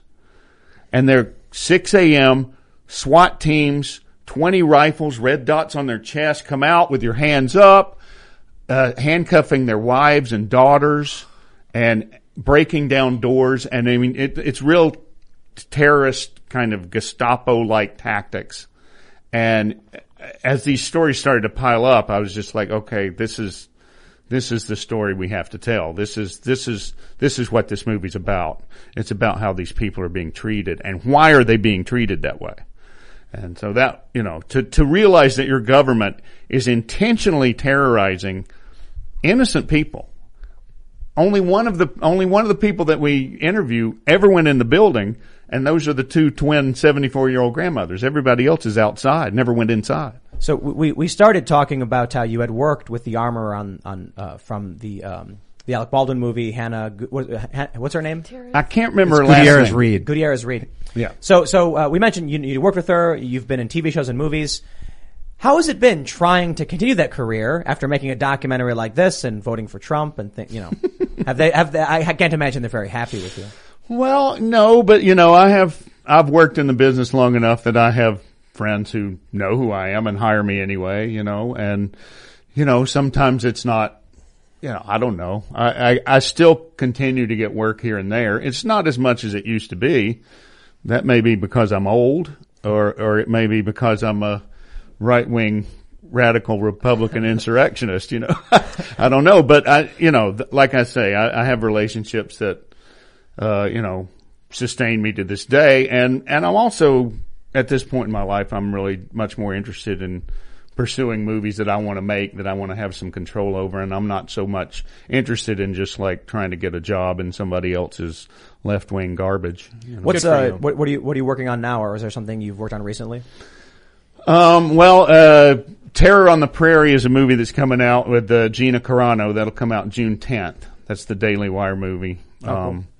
But that's already done. I'm trying to put together some movies that a couple of narrative features that I wrote with a partner, Blake Ellis. One called Where I'm Bound, which is about gospel quartet music in the 60s. That's a very sexy subject. And I'm also there's another documentary I want to make about the 1972 Olympic men's basketball team that got screwed by the Russians. Oh, wow. And 11 of those guys are still alive. This is the 50th anniversary this year of that game. And all those guys have refused the silver medal to this day. And the one guy that passed away put it in his will that no one in his family can ever take that silver medal because they were just blatantly cheated out of the gold medal. Interesting. What's the story there? They basically, it was a close game, and it's interesting because a lot of the best players in America didn't play that year. Like Bill Walton wouldn't play. He had just come out of UCLA, and this is before they let professional players play. So it was not, it was a good team, but it wasn't like the best of the best, right? And so it was a very close game, and they replayed the last 3 seconds of the game 3 times until the Russians won. What? America was up by 1 point. Doug Collins had hit 2 free throws with 3 seconds left, and Russia was taking the ball out of bounds under America's basket. They had to go the length of the court. They played the 3 seconds the first time and threw the ball out of bounds, and time ran out, and the referee said, "Oh no, he called timeout before the ball was thrown in." And they're like, "No, he didn't. Nobody called timeout." And then they did it again. They replayed that 3 seconds again, some other problem, and they had not to tell the whole story, but there were 5 judges that let them replay the 3 seconds a third time. And on the third time, they threw the ball the length of the court. The Russian center pushed the American out of bounds, caught the ball and put it in, and They won by 1 point. Was it a Soviet judges, all 5 of them? It was 2 pro-Soviet judges and 2 pro-America judges, and the 5th judge was supposed to be this judge from Egypt who was pro-Western. But when the Israeli athletes were murdered 9 days before this game, Egypt pulled all their athletes out of the Olympics, and that judge was not there, and they put in another judge who was a Russian. Well, this is a good story. This is going to be a good movie. It's a great story. It really is. It's a great story because it's geopolitics. It's the Cold War. It's all that stuff. And also with the killing of the Israeli athletes at that Olympics, that's kind of why this story got forgotten because it wasn't as important as that, What's a budget for a movie like that? Well, I see it as a 4-hour documentary. Yeah, I could probably make it about $1.5 million. I could probably do How does a person come across money like that to make a movie? Well, you gotta convince investors that you can make some money with it, and a lot of times with a movie like this, you pitch it to ESPN or you pitch it to Netflix. That's the easiest way. But to make it independently, you gotta, and that's what we've been trying to do because Netflix won't talk to me. Are you taking donations to produce the movie? We're not taking open donations. We're not. That's a complicated process. So we're trying to find, investors. You spin up like a corporation that like owns the movie, and then that's like a LLC. Yeah, I just recently found out that's kind of how Hollywood works. Is when they make a movie, they make a corporation that owns the movie, and then they can give like people percentages of that corporation, right, that work on that movie. And every movie kind of has to have its own company, right? Mm-hmm. So yeah, but it's I have some people interested, and that's something that I would really like to do soon. Have you done anything with crypto? See, I'm old. I don't even know what crypto is. Who knows? When you're talking about crypto, I go, I'm don't like, really crypto's our know. savior. Oh, actually, crypto's our tracking mechanism. I don't. Yeah. It's the evolution of digital currency. Literally, when you guys were talking about crypto before, I was like, okay, I have nothing to add. I don't know. I don't even know what it is. It's like an immutable ledger is the difference between that and banking is that there's an online ledger that supposedly can't be tampered with. So you can, everything's there for view. Right. And decentralized digital banking. Right. And stores of value, different cryptocurrencies have different characteristics, so they're easier or harder to move. And then sometimes you get into it where certain types of crypto can do things, like on a certain network, you can give someone one and it'll give you 1,000 views on the network.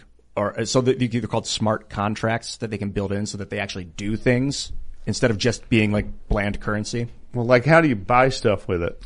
Give it to somebody. You got to sell it usually for dollars on Coinbase or something like that, or you can trade it to someone that wants to take it for currency. It's as simple as this. I would like those glasses, sir, and I'll give you a rock for it.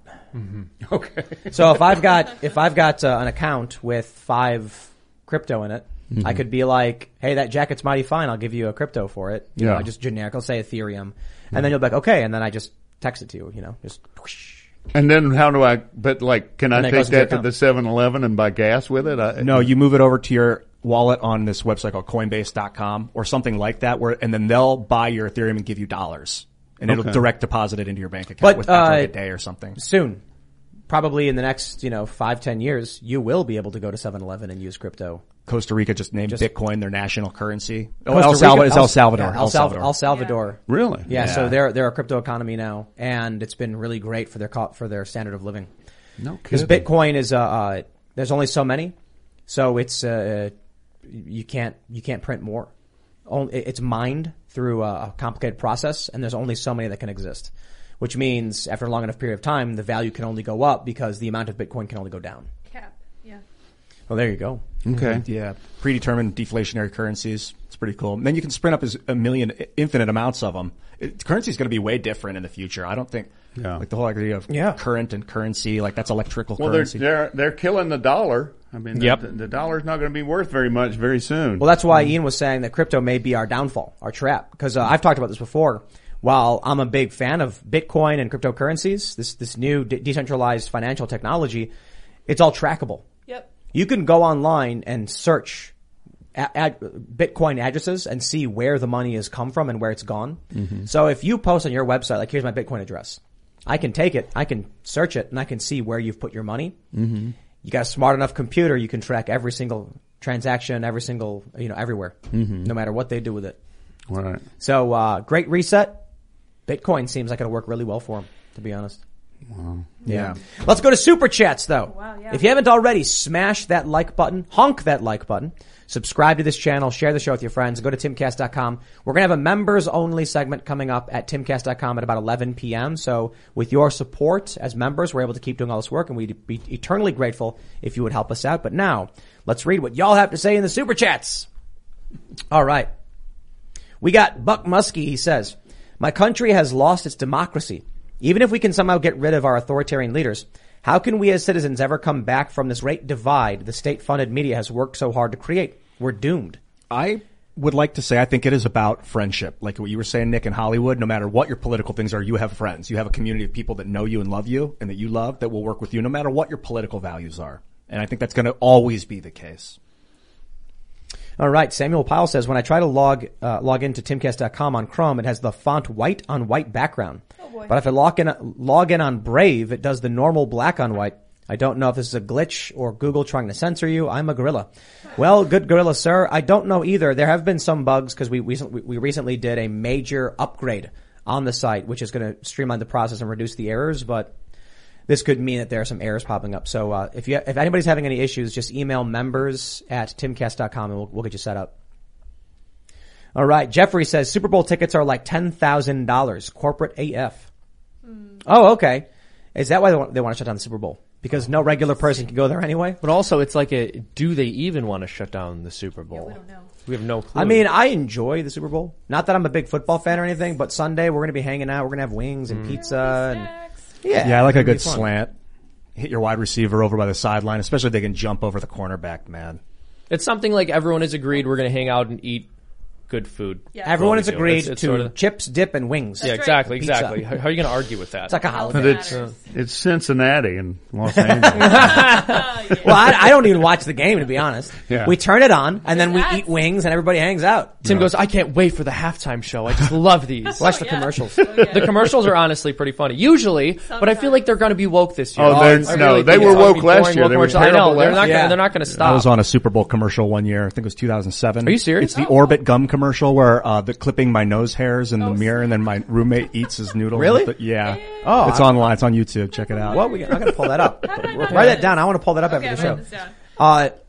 No Super Bowl, fear. man. It's a lot of fun. But I like the woke commercials because, They're funny. yeah, it's hilarious. It's like, it's like, you ever see the movie The Room? Yeah. You know, oh, hi, Mark, or whatever. Like, that's what it's like. It's like, it's so bad, it's good. But then, you know, just everyone can realize that when the really awful, Super Bowl commercials come out, we can just make videos about them and talk about why they're bad. That's true. And then, it's content. Business Yeah. booming. It is Dude, content. Yeah, business is booming. I'm half kidding, by the way. I can't wait for history books to talk about the Super Bowl commercial that saved America. Like whatever company donates right. a lot of Finally, money yeah. to either A, getting the history books made, or B, funding the political career of a politician who decides they need to use that curriculum The Pfizer history is just books. going to be blown up. Like, this Super Bowl ad was revolutionary. It fixed the country. It solved the civil rights struggle, whatever. One tweet can say. All right. BD says, need to get Viva Fry on to talk about the legal side the government can and can't do. I would love to have Viva back on, especially with his experience on the ground with the truckers. Once they lift those restrictions, I bet we can. Once they end, Once the honking ends. well, once Viva's, you know, wrapping up his coverage, whatever that might be, maybe he'll stay afterwards, maybe he'll leave early, I don't know. But Viva, we'd love to have you on the show. Big fans. You guys can support Viva Fry, FREI on YouTube. He's been streaming on the ground. Welcome to Costco. All right. Stephen Hung says the convoys spread all over the world.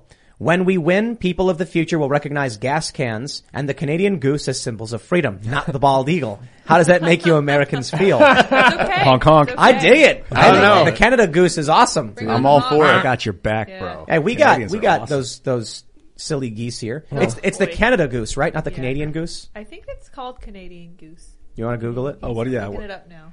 I like I saw- Grey Goose. Yeah. Yeah. Oh, yeah, it's a little different. That's a bit different. It's a little different. I was when I lived in LA, there are these giant white geese that hang out at this one park by the water, and they're massive. Yeah, Canada goose. Canada goose. And they run up to you and they attack you and try and steal from you. Like they're not scared of you at all. No.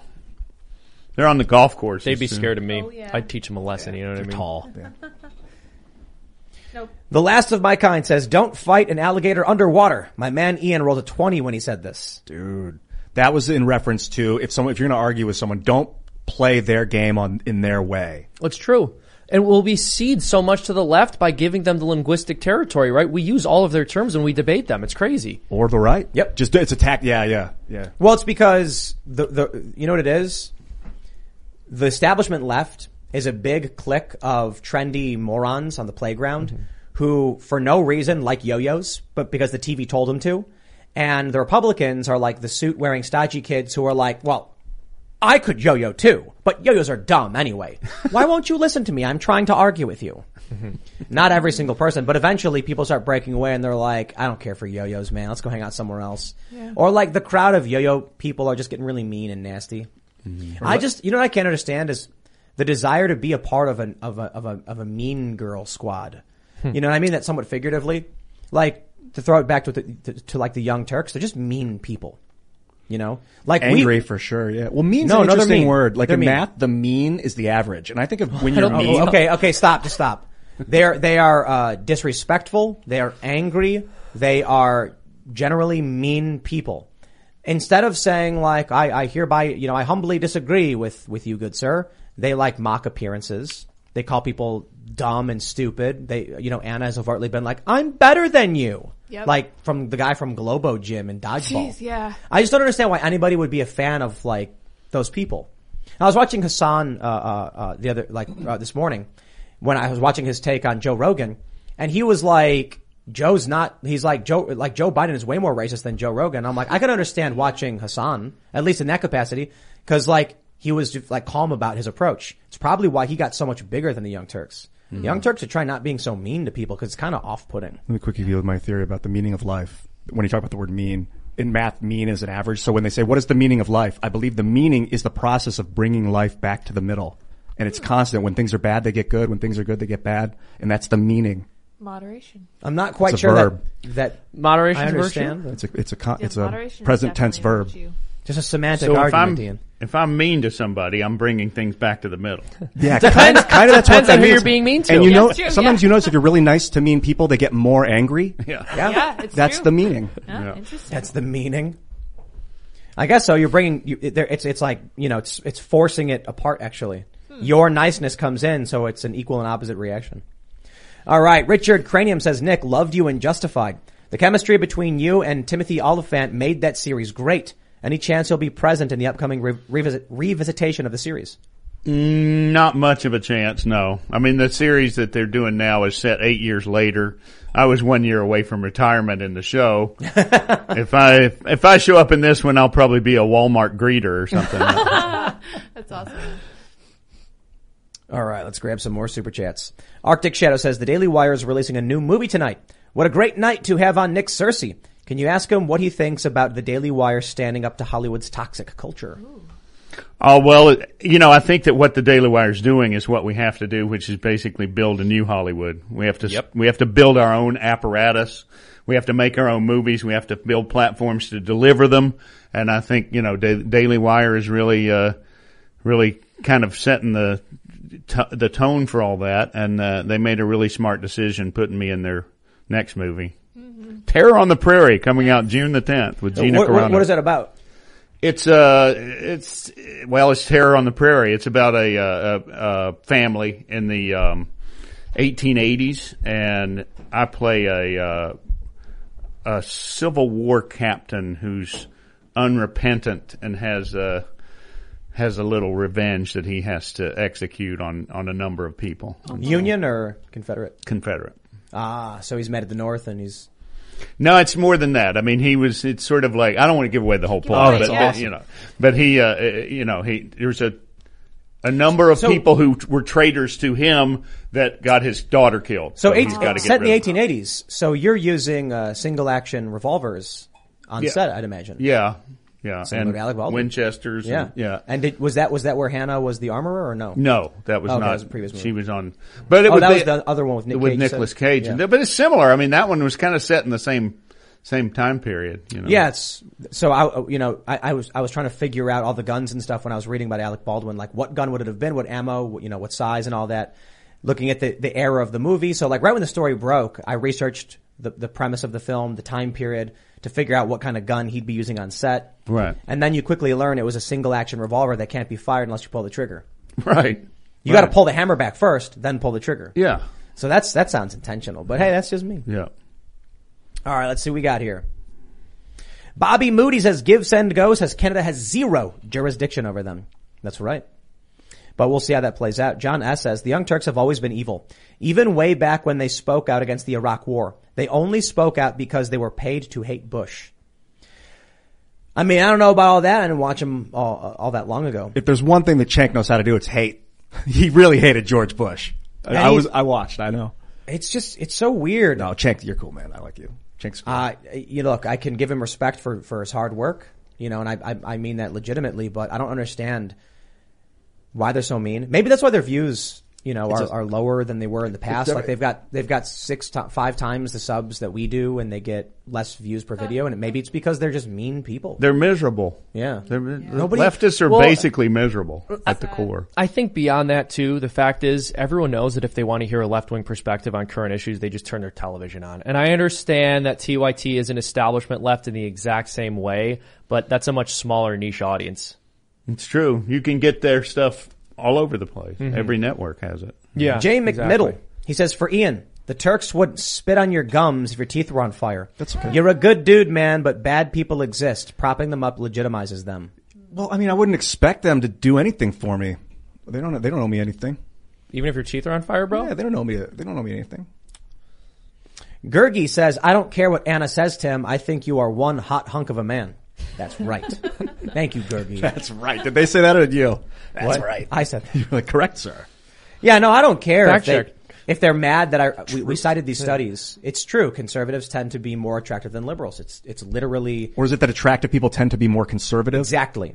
That was the point I was making. Yes. I'm living proof. Yeah. Right? Yeah, Absolutely. exactly. If you grow up and you're attractive, you're going to be more individualist because you'll get by easier and think anybody can do this. More and if happy with the if status you're- quo. And if you're ugly, you're going to need to band together because you have less power, less privilege. It was so weird because I was making like a lefty argument about privilege and they got mad at me for it. It just goes to show that it's not about principle or issue. I call it Bugs Bunnying. I do this on Facebook every so often. I get people who are tribal leftists to argue against their own positions because I adopt the position they're supposedly for. So, I can make comments that are seemingly pro-choice and then all of a sudden have these tribal leftists on Facebook making comments that are strangely pro-life. Like, not completely, Yeah. but weirdly in favor of government control of healthcare, restricting women's access. It's called, how Bugs Bunny had the duck season, rabbit season thing? Right. And then he's like, it's rabbit season, flips it on Daffy. That's why I call it Bugs Bunnying. So it's like, I do a segment that argues the left's position and then the Young Turks come out and make a video insulting me and mocking the idea that actually benefits the left's perspective on privilege. Mm-hmm. I didn't do that on purpose, but it's just a funny circumstance. Well, and speaking of pro-choice on the after show, big discussion about Gosnell on the documentary. Yeah, we're going to be, you guys, seriously, if you don't know the story of Gosnell, you want to check out this members only segment we're going to do. It's so gruesome that I don't think we can actually talk about it live on YouTube. And it's not about like an overt, getting censored thing. It's an overtly unfamily friendly thing that's going to make a lot of people gruesome. Mm-hmm. But we'll talk about it. Watch the segment, yeah, please. Yeah, we'll read some more. Please. It's crazy. And you directed or? I directed it and played Gosnell's attorney. Oh, wow. Yikes. All right, let's see.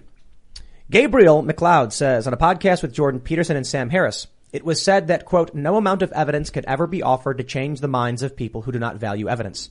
People will remain willfully ignorant because it is safe. And that's why it's just don't argue with these people. What's the point? No. We need to build infrastructure. Gab is talking about, I don't know, maybe not Gab, but I think they're talking about doing a payment processor or something like that. Yes, that was Gab. Was it Gab? Andrew Torba. Dan Bongino was mentioning they have, more right-leaning payment processors. The right just needs to build their own infrastructure so they can't be cut out of the economy. And you know what? It'll create a parallel economy, but so be it. Mm-hmm. And their own entertainment system.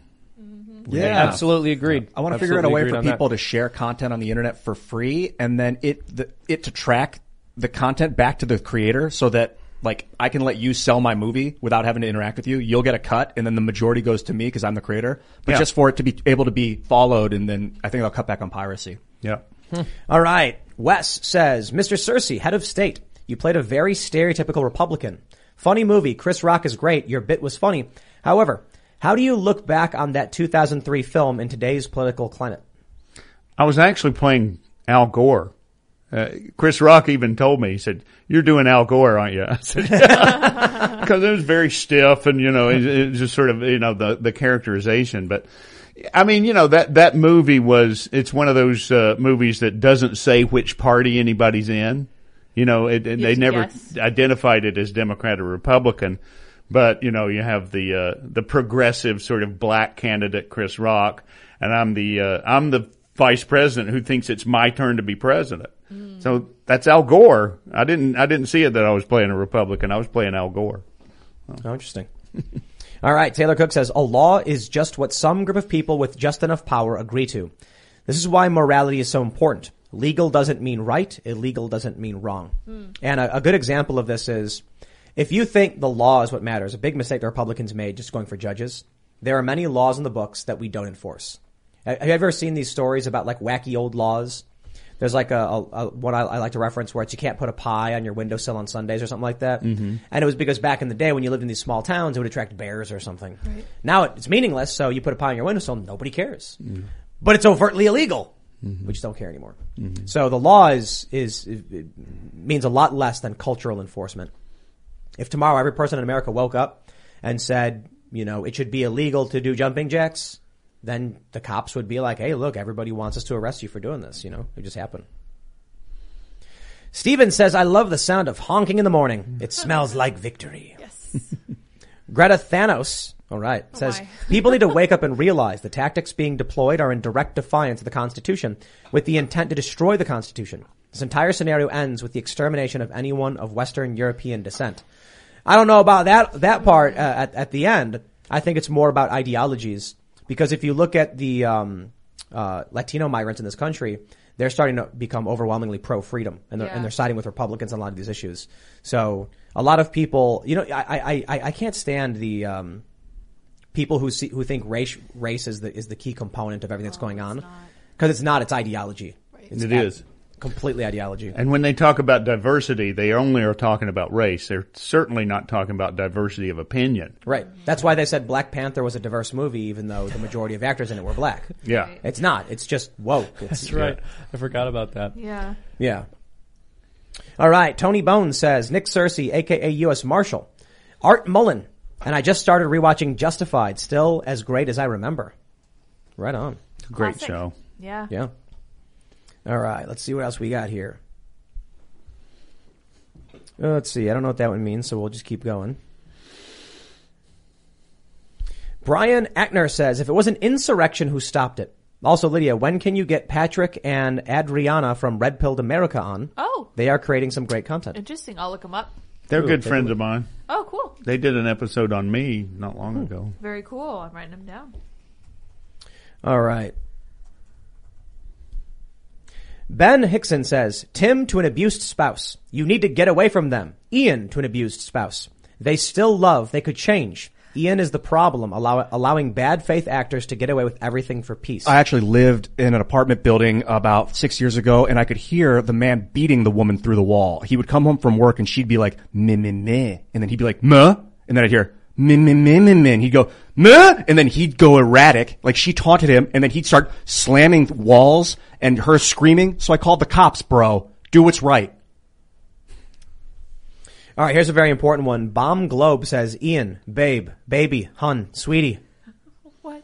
That's it. That's what I'm talking about. Jason M says, Nick Searcy is amazing. Art Mullen rules.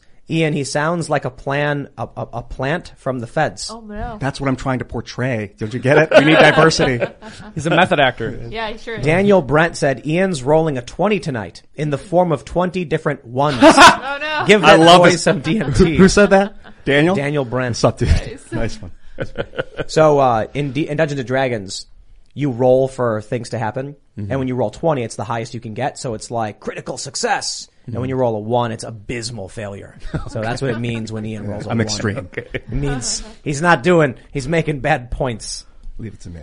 But there are some people who like Ian. They're You know. debatable. Yeah, they're evil. It's part of why I do well. I do well on shows like this because when I swing and miss, Tim's really good, or you guys like being like, hey, I'll take this one guy. We'll push back. Jason Yeah, M says, I don't know. I don't know if I can make out what you're trying to say in the beginning. He says, "Are you sure you know Ian? 100% he talks like he's a plant from the feds. Seriously, pay attention to his words." Yes, we know Ian. Ian, I don't think Ian's a plant. I don't think know Ian either. does enough. Like, if he was a Fed, the Feds would be like, come on, do something. I had a vision last night of Stick. going to Congress with Thomas Massey and telling everyone about friendship and how important it is, Do it. and bringing them all together and having a picnic out at Okay, his farm we or need something. that needs to be a cartoon. Kent, Yeah, if you're yeah, listening. Yeah, we Shane should. Let's all go. and Let's get Congress to go on a picnic Do it. together The and hang power out, of man. friendship. What is, that's like My Little Because Pony. I looked over at Yeah. Nancy Pelosi and she was like, "He's right." Like after all is said and done, it is about like hanging out with your friends. Well, I mean, to love be it, fair, Nancy Pelosi and Mitch McConnell realizing they're friends and then just like, you know, going on top of a building and watching a Hunger Games style fight of poor people while they Yeah, drink exactly. expensive wine. That makes Ian, That's the kind of friendship they'd have. Maybe they are friends and it's theater. Yeah, Yeah. I bet they are. They're all in drama club Cornelius together. says, Ian, I love you, brother. Man, you are rolling ones tonight. Uh-oh. Tim, you should look No. into getting John Schaefer on. He's an amazing guitar player in the band Iced Earth. And he was at the Capitol for January 6th. Oh. Was he in the Capitol or was he at the rally? It's an interesting question. AA Dub says, last night was the first time in my 41 years that I donated to a political campaign. I sent $50 to both. 25 years in the kitchen, 15 years as a chef. I would like a chance to help with Freedomistan or as a private chef if you're interested. Awesome jacket, Nick. We are It is actually a cool jacket, by the Yes, way. I very My didn't- daughter made this jacket. That's Whoa. amazing. Does she sell them? Made it. Does she sell stuff? Sell clothes? No, she just For dad. she started quilting a few years ago, and then she's built up to this. That's so awesome. it's just it's incredible. It's cool. It's a great job. We are planning on hiring a chef. Yeah. But I don't know to what degree we can get a good chef. I had a chef hit me up just now during the show, and he wants to come on and talk about current events. Yeah, so this guy. should So the idea is, Let's go. with the new facility and as we're expanding, it'll actually be cheaper for us to have someone buy the food and cook it as opposed to constantly ordering out. Super expensive and unhealthy. Yeah. And for the crew, for a variety of reasons, we often do order so we can have events here, either for meetings or because we're having a get together for, we film the green room and so we need supplies. So I was thinking about it. I'm like, we could just hire someone. It'd be so much cheaper to just pick up a bunch of steaks from the store and then just make some really healthy stuff. Everyone would be eating better. It would be saving us money. And you'd be getting someone a job. Exactly. And we'd be creating jobs. Yeah. We would be job creators. That's right. Just make sure they're not infiltrators. Yeah. You know. Don't want I'll anybody taste to the poison food. me. Yeah. Yeah, Ian has to eat it first. And I sure will. Dionysus says, Ian's roll streaks is taking a hit this match. Come back, we'll come out of nowhere. Come back, true, we'll dude. come out of nowhere. He will. There will be. If anyone thinks he's rolling ones, there will be a comeback. Ian's going to roll That's some the point. 20s. That's right. I learned You in got school, it. actually, when I was little, I used to get all A's. And then I started getting A minuses and B's, and they're like, what's wrong? And I was like, I don't like doing homework. They're like, well, and I realized they expected me to get A's because I had gotten A's before. So I was like, well, if I try a little less, then they won't expect too much from me. Yeah. So that's kind of how I live. B plus, and then when I crack it out of the park, they're like, whoa. Yeah. Yeah, I had kind of an epiphany when I was a kid, and I was just like, grades don't matter. Huh. What's the point? I said that to a teacher. All It you didn't got to go do well. is pass, and D passes. If you want to go to the next grade, just do the bare minimum. C's get degrees. That's what they used Yeah. to say. Look, No, what- they still what- say it, Lydia. Yeah, still- What do assure you. what do you get by getting straight A's? And I was just like, my whole life I got straight A's. And for what? I liked it. And so I was just like, meh. My buddy's dad gave him like $20 an A. I thought that Well, I was guess funny. it depends on if you want to go off to a prestigious university. You Yeah. got to have a really high GPA. But Yeah, I didn't, I didn't so- do that. That's Yeah, cool, I didn't do it whatever, either. yeah. Marshall says, can Nick yell Parker? Well, Parker. you should yell, but is that from something? Parker. Yeah, that was a show called 7 Days. That Oh, was right on. 1998 to 2001. Wow. Cool. Yeah. Old school. I love it. I've been around a long I love time. this. I'm Yeah. tired. What year did you start? Well, I moved to New York in 1982 after college to be an actor. And Where'd you I- go to college? University of North Carolina. Was it for acting? English major. But I did a lot of plays. Was there acting? How do you get into acting in New York? Is it show up and knock on someone's door? Yeah, audition for plays. I mean, back then, the path for an actor back then was you get a play and you get somebody to come see you. Oh. Because there wasn't YouTube, there wasn't Right. anything, and so you just tried to get somebody to come see you in a play and You like send flyers to agencies and be like, I'm going to be performing here. yeah, send out little postcards with your picture on it. Hi, this great. week I did this and then I had a few beers and whatever. You just try to put your face in It front was of them. so interesting to be in Hollywood during the transition to internet video because people kept doing that. They kept sending postcards and I was like, dude, it's 2007. Right. And people are watching YouTube now, Yo. but it took them so long to transition. I still have musicians that I'll meet and I'll be like, do you have some music? Like I have CDs. Not even kidding. What? Yeah. And I'm like, what? I don't have a CD player. Free. For real though. They're like, oh, I got some cassettes. Yeah. I can't even put it in my PlayStation. It doesn't even play CDs. 8 tracks only. Well, that's why, the DVDs are for the old people. Oh, but people can get it online too. We'll talk about that at the end. Right. Okay. Yeah.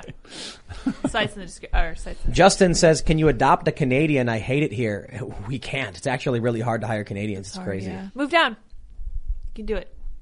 You gotta move here, Correct. Well, if he's vaccinated, Yeah.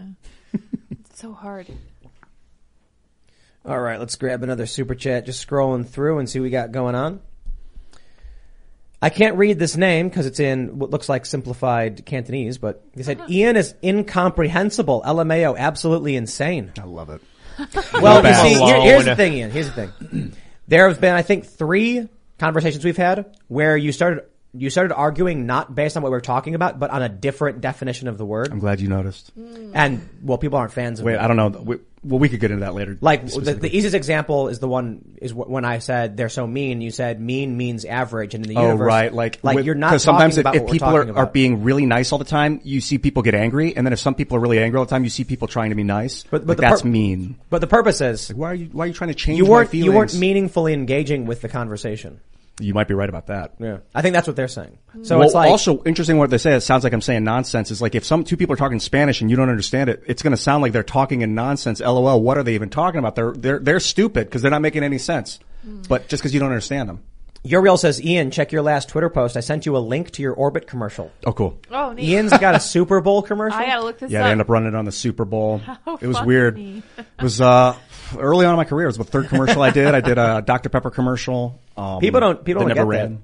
Because we've had people be like, who's this Ian guy? Like, we know Freedom Tunes. Like, yo, Ian's Super Bowl. I definitely had a commercial. chance to go into that career path, the Hollywood career, but YouTube was so enticing. Just being able to speak my mind, the freedom that comes with that is immeasurable monetarily. Missy says, Tim, are you coming around to my line of thinking that Vice News provoking supremacists in Charlottesville was theater? No. Yeah, I think Vice went down there to film to get clicks. That's what Vice News does. Yeah, I don't think Vice used to be good. It really did. That's why I wanted to work there. And when we went on the ground and we covered these stories, there was no one telling us what we had to do. It was just, we just covered the stories. It was a lot of fun. I really liked Hannibal Buress's, he would like go and do different drugs in different countries where they would. Hannibal Buress? Is that his last? No, not Buress. That's a Yeah, comedian. yeah. Shout out Hannibal. What's Hannibal's name? Last name? I don't think his name's Hannibal. You're right. What were you talking about? The guy he's a Vice documentary. He's the son of that filmmaker guy. Oh man, Yeah. Vice had this great Well, guy. Google him. Yeah. Look, Google Vice drug guy. the Vice. drug guy. People are gonna, they'll chat his They'll name. tell us Yeah, in chat, Hamilton. Hamilton Hamilton Morris, Morris. I think is his Oh, last okay. name. Well, Hamilton. yes. All right, here's what we're gonna do. I want to talk to you, Nick, about your film Gosnell, that story, and a lot more around Hollywood. But this is such a gruesome story that it's going to be on the member segment. So go to timcast.com, become a member, sign up. We'll have this up for you around 11 or so p.m. Watch it. Watch all of the other content we have in our library. We had Thomas Massey and Marjorie Taylor Greene on last night. That was a really interesting conversation. And we are funded by your memberships. It helps run this business, so we're eternally grateful. You can follow me at Timcast on Instagram or wherever. You can follow the show at TimcastIRL. Nick, did you want to shout anything out?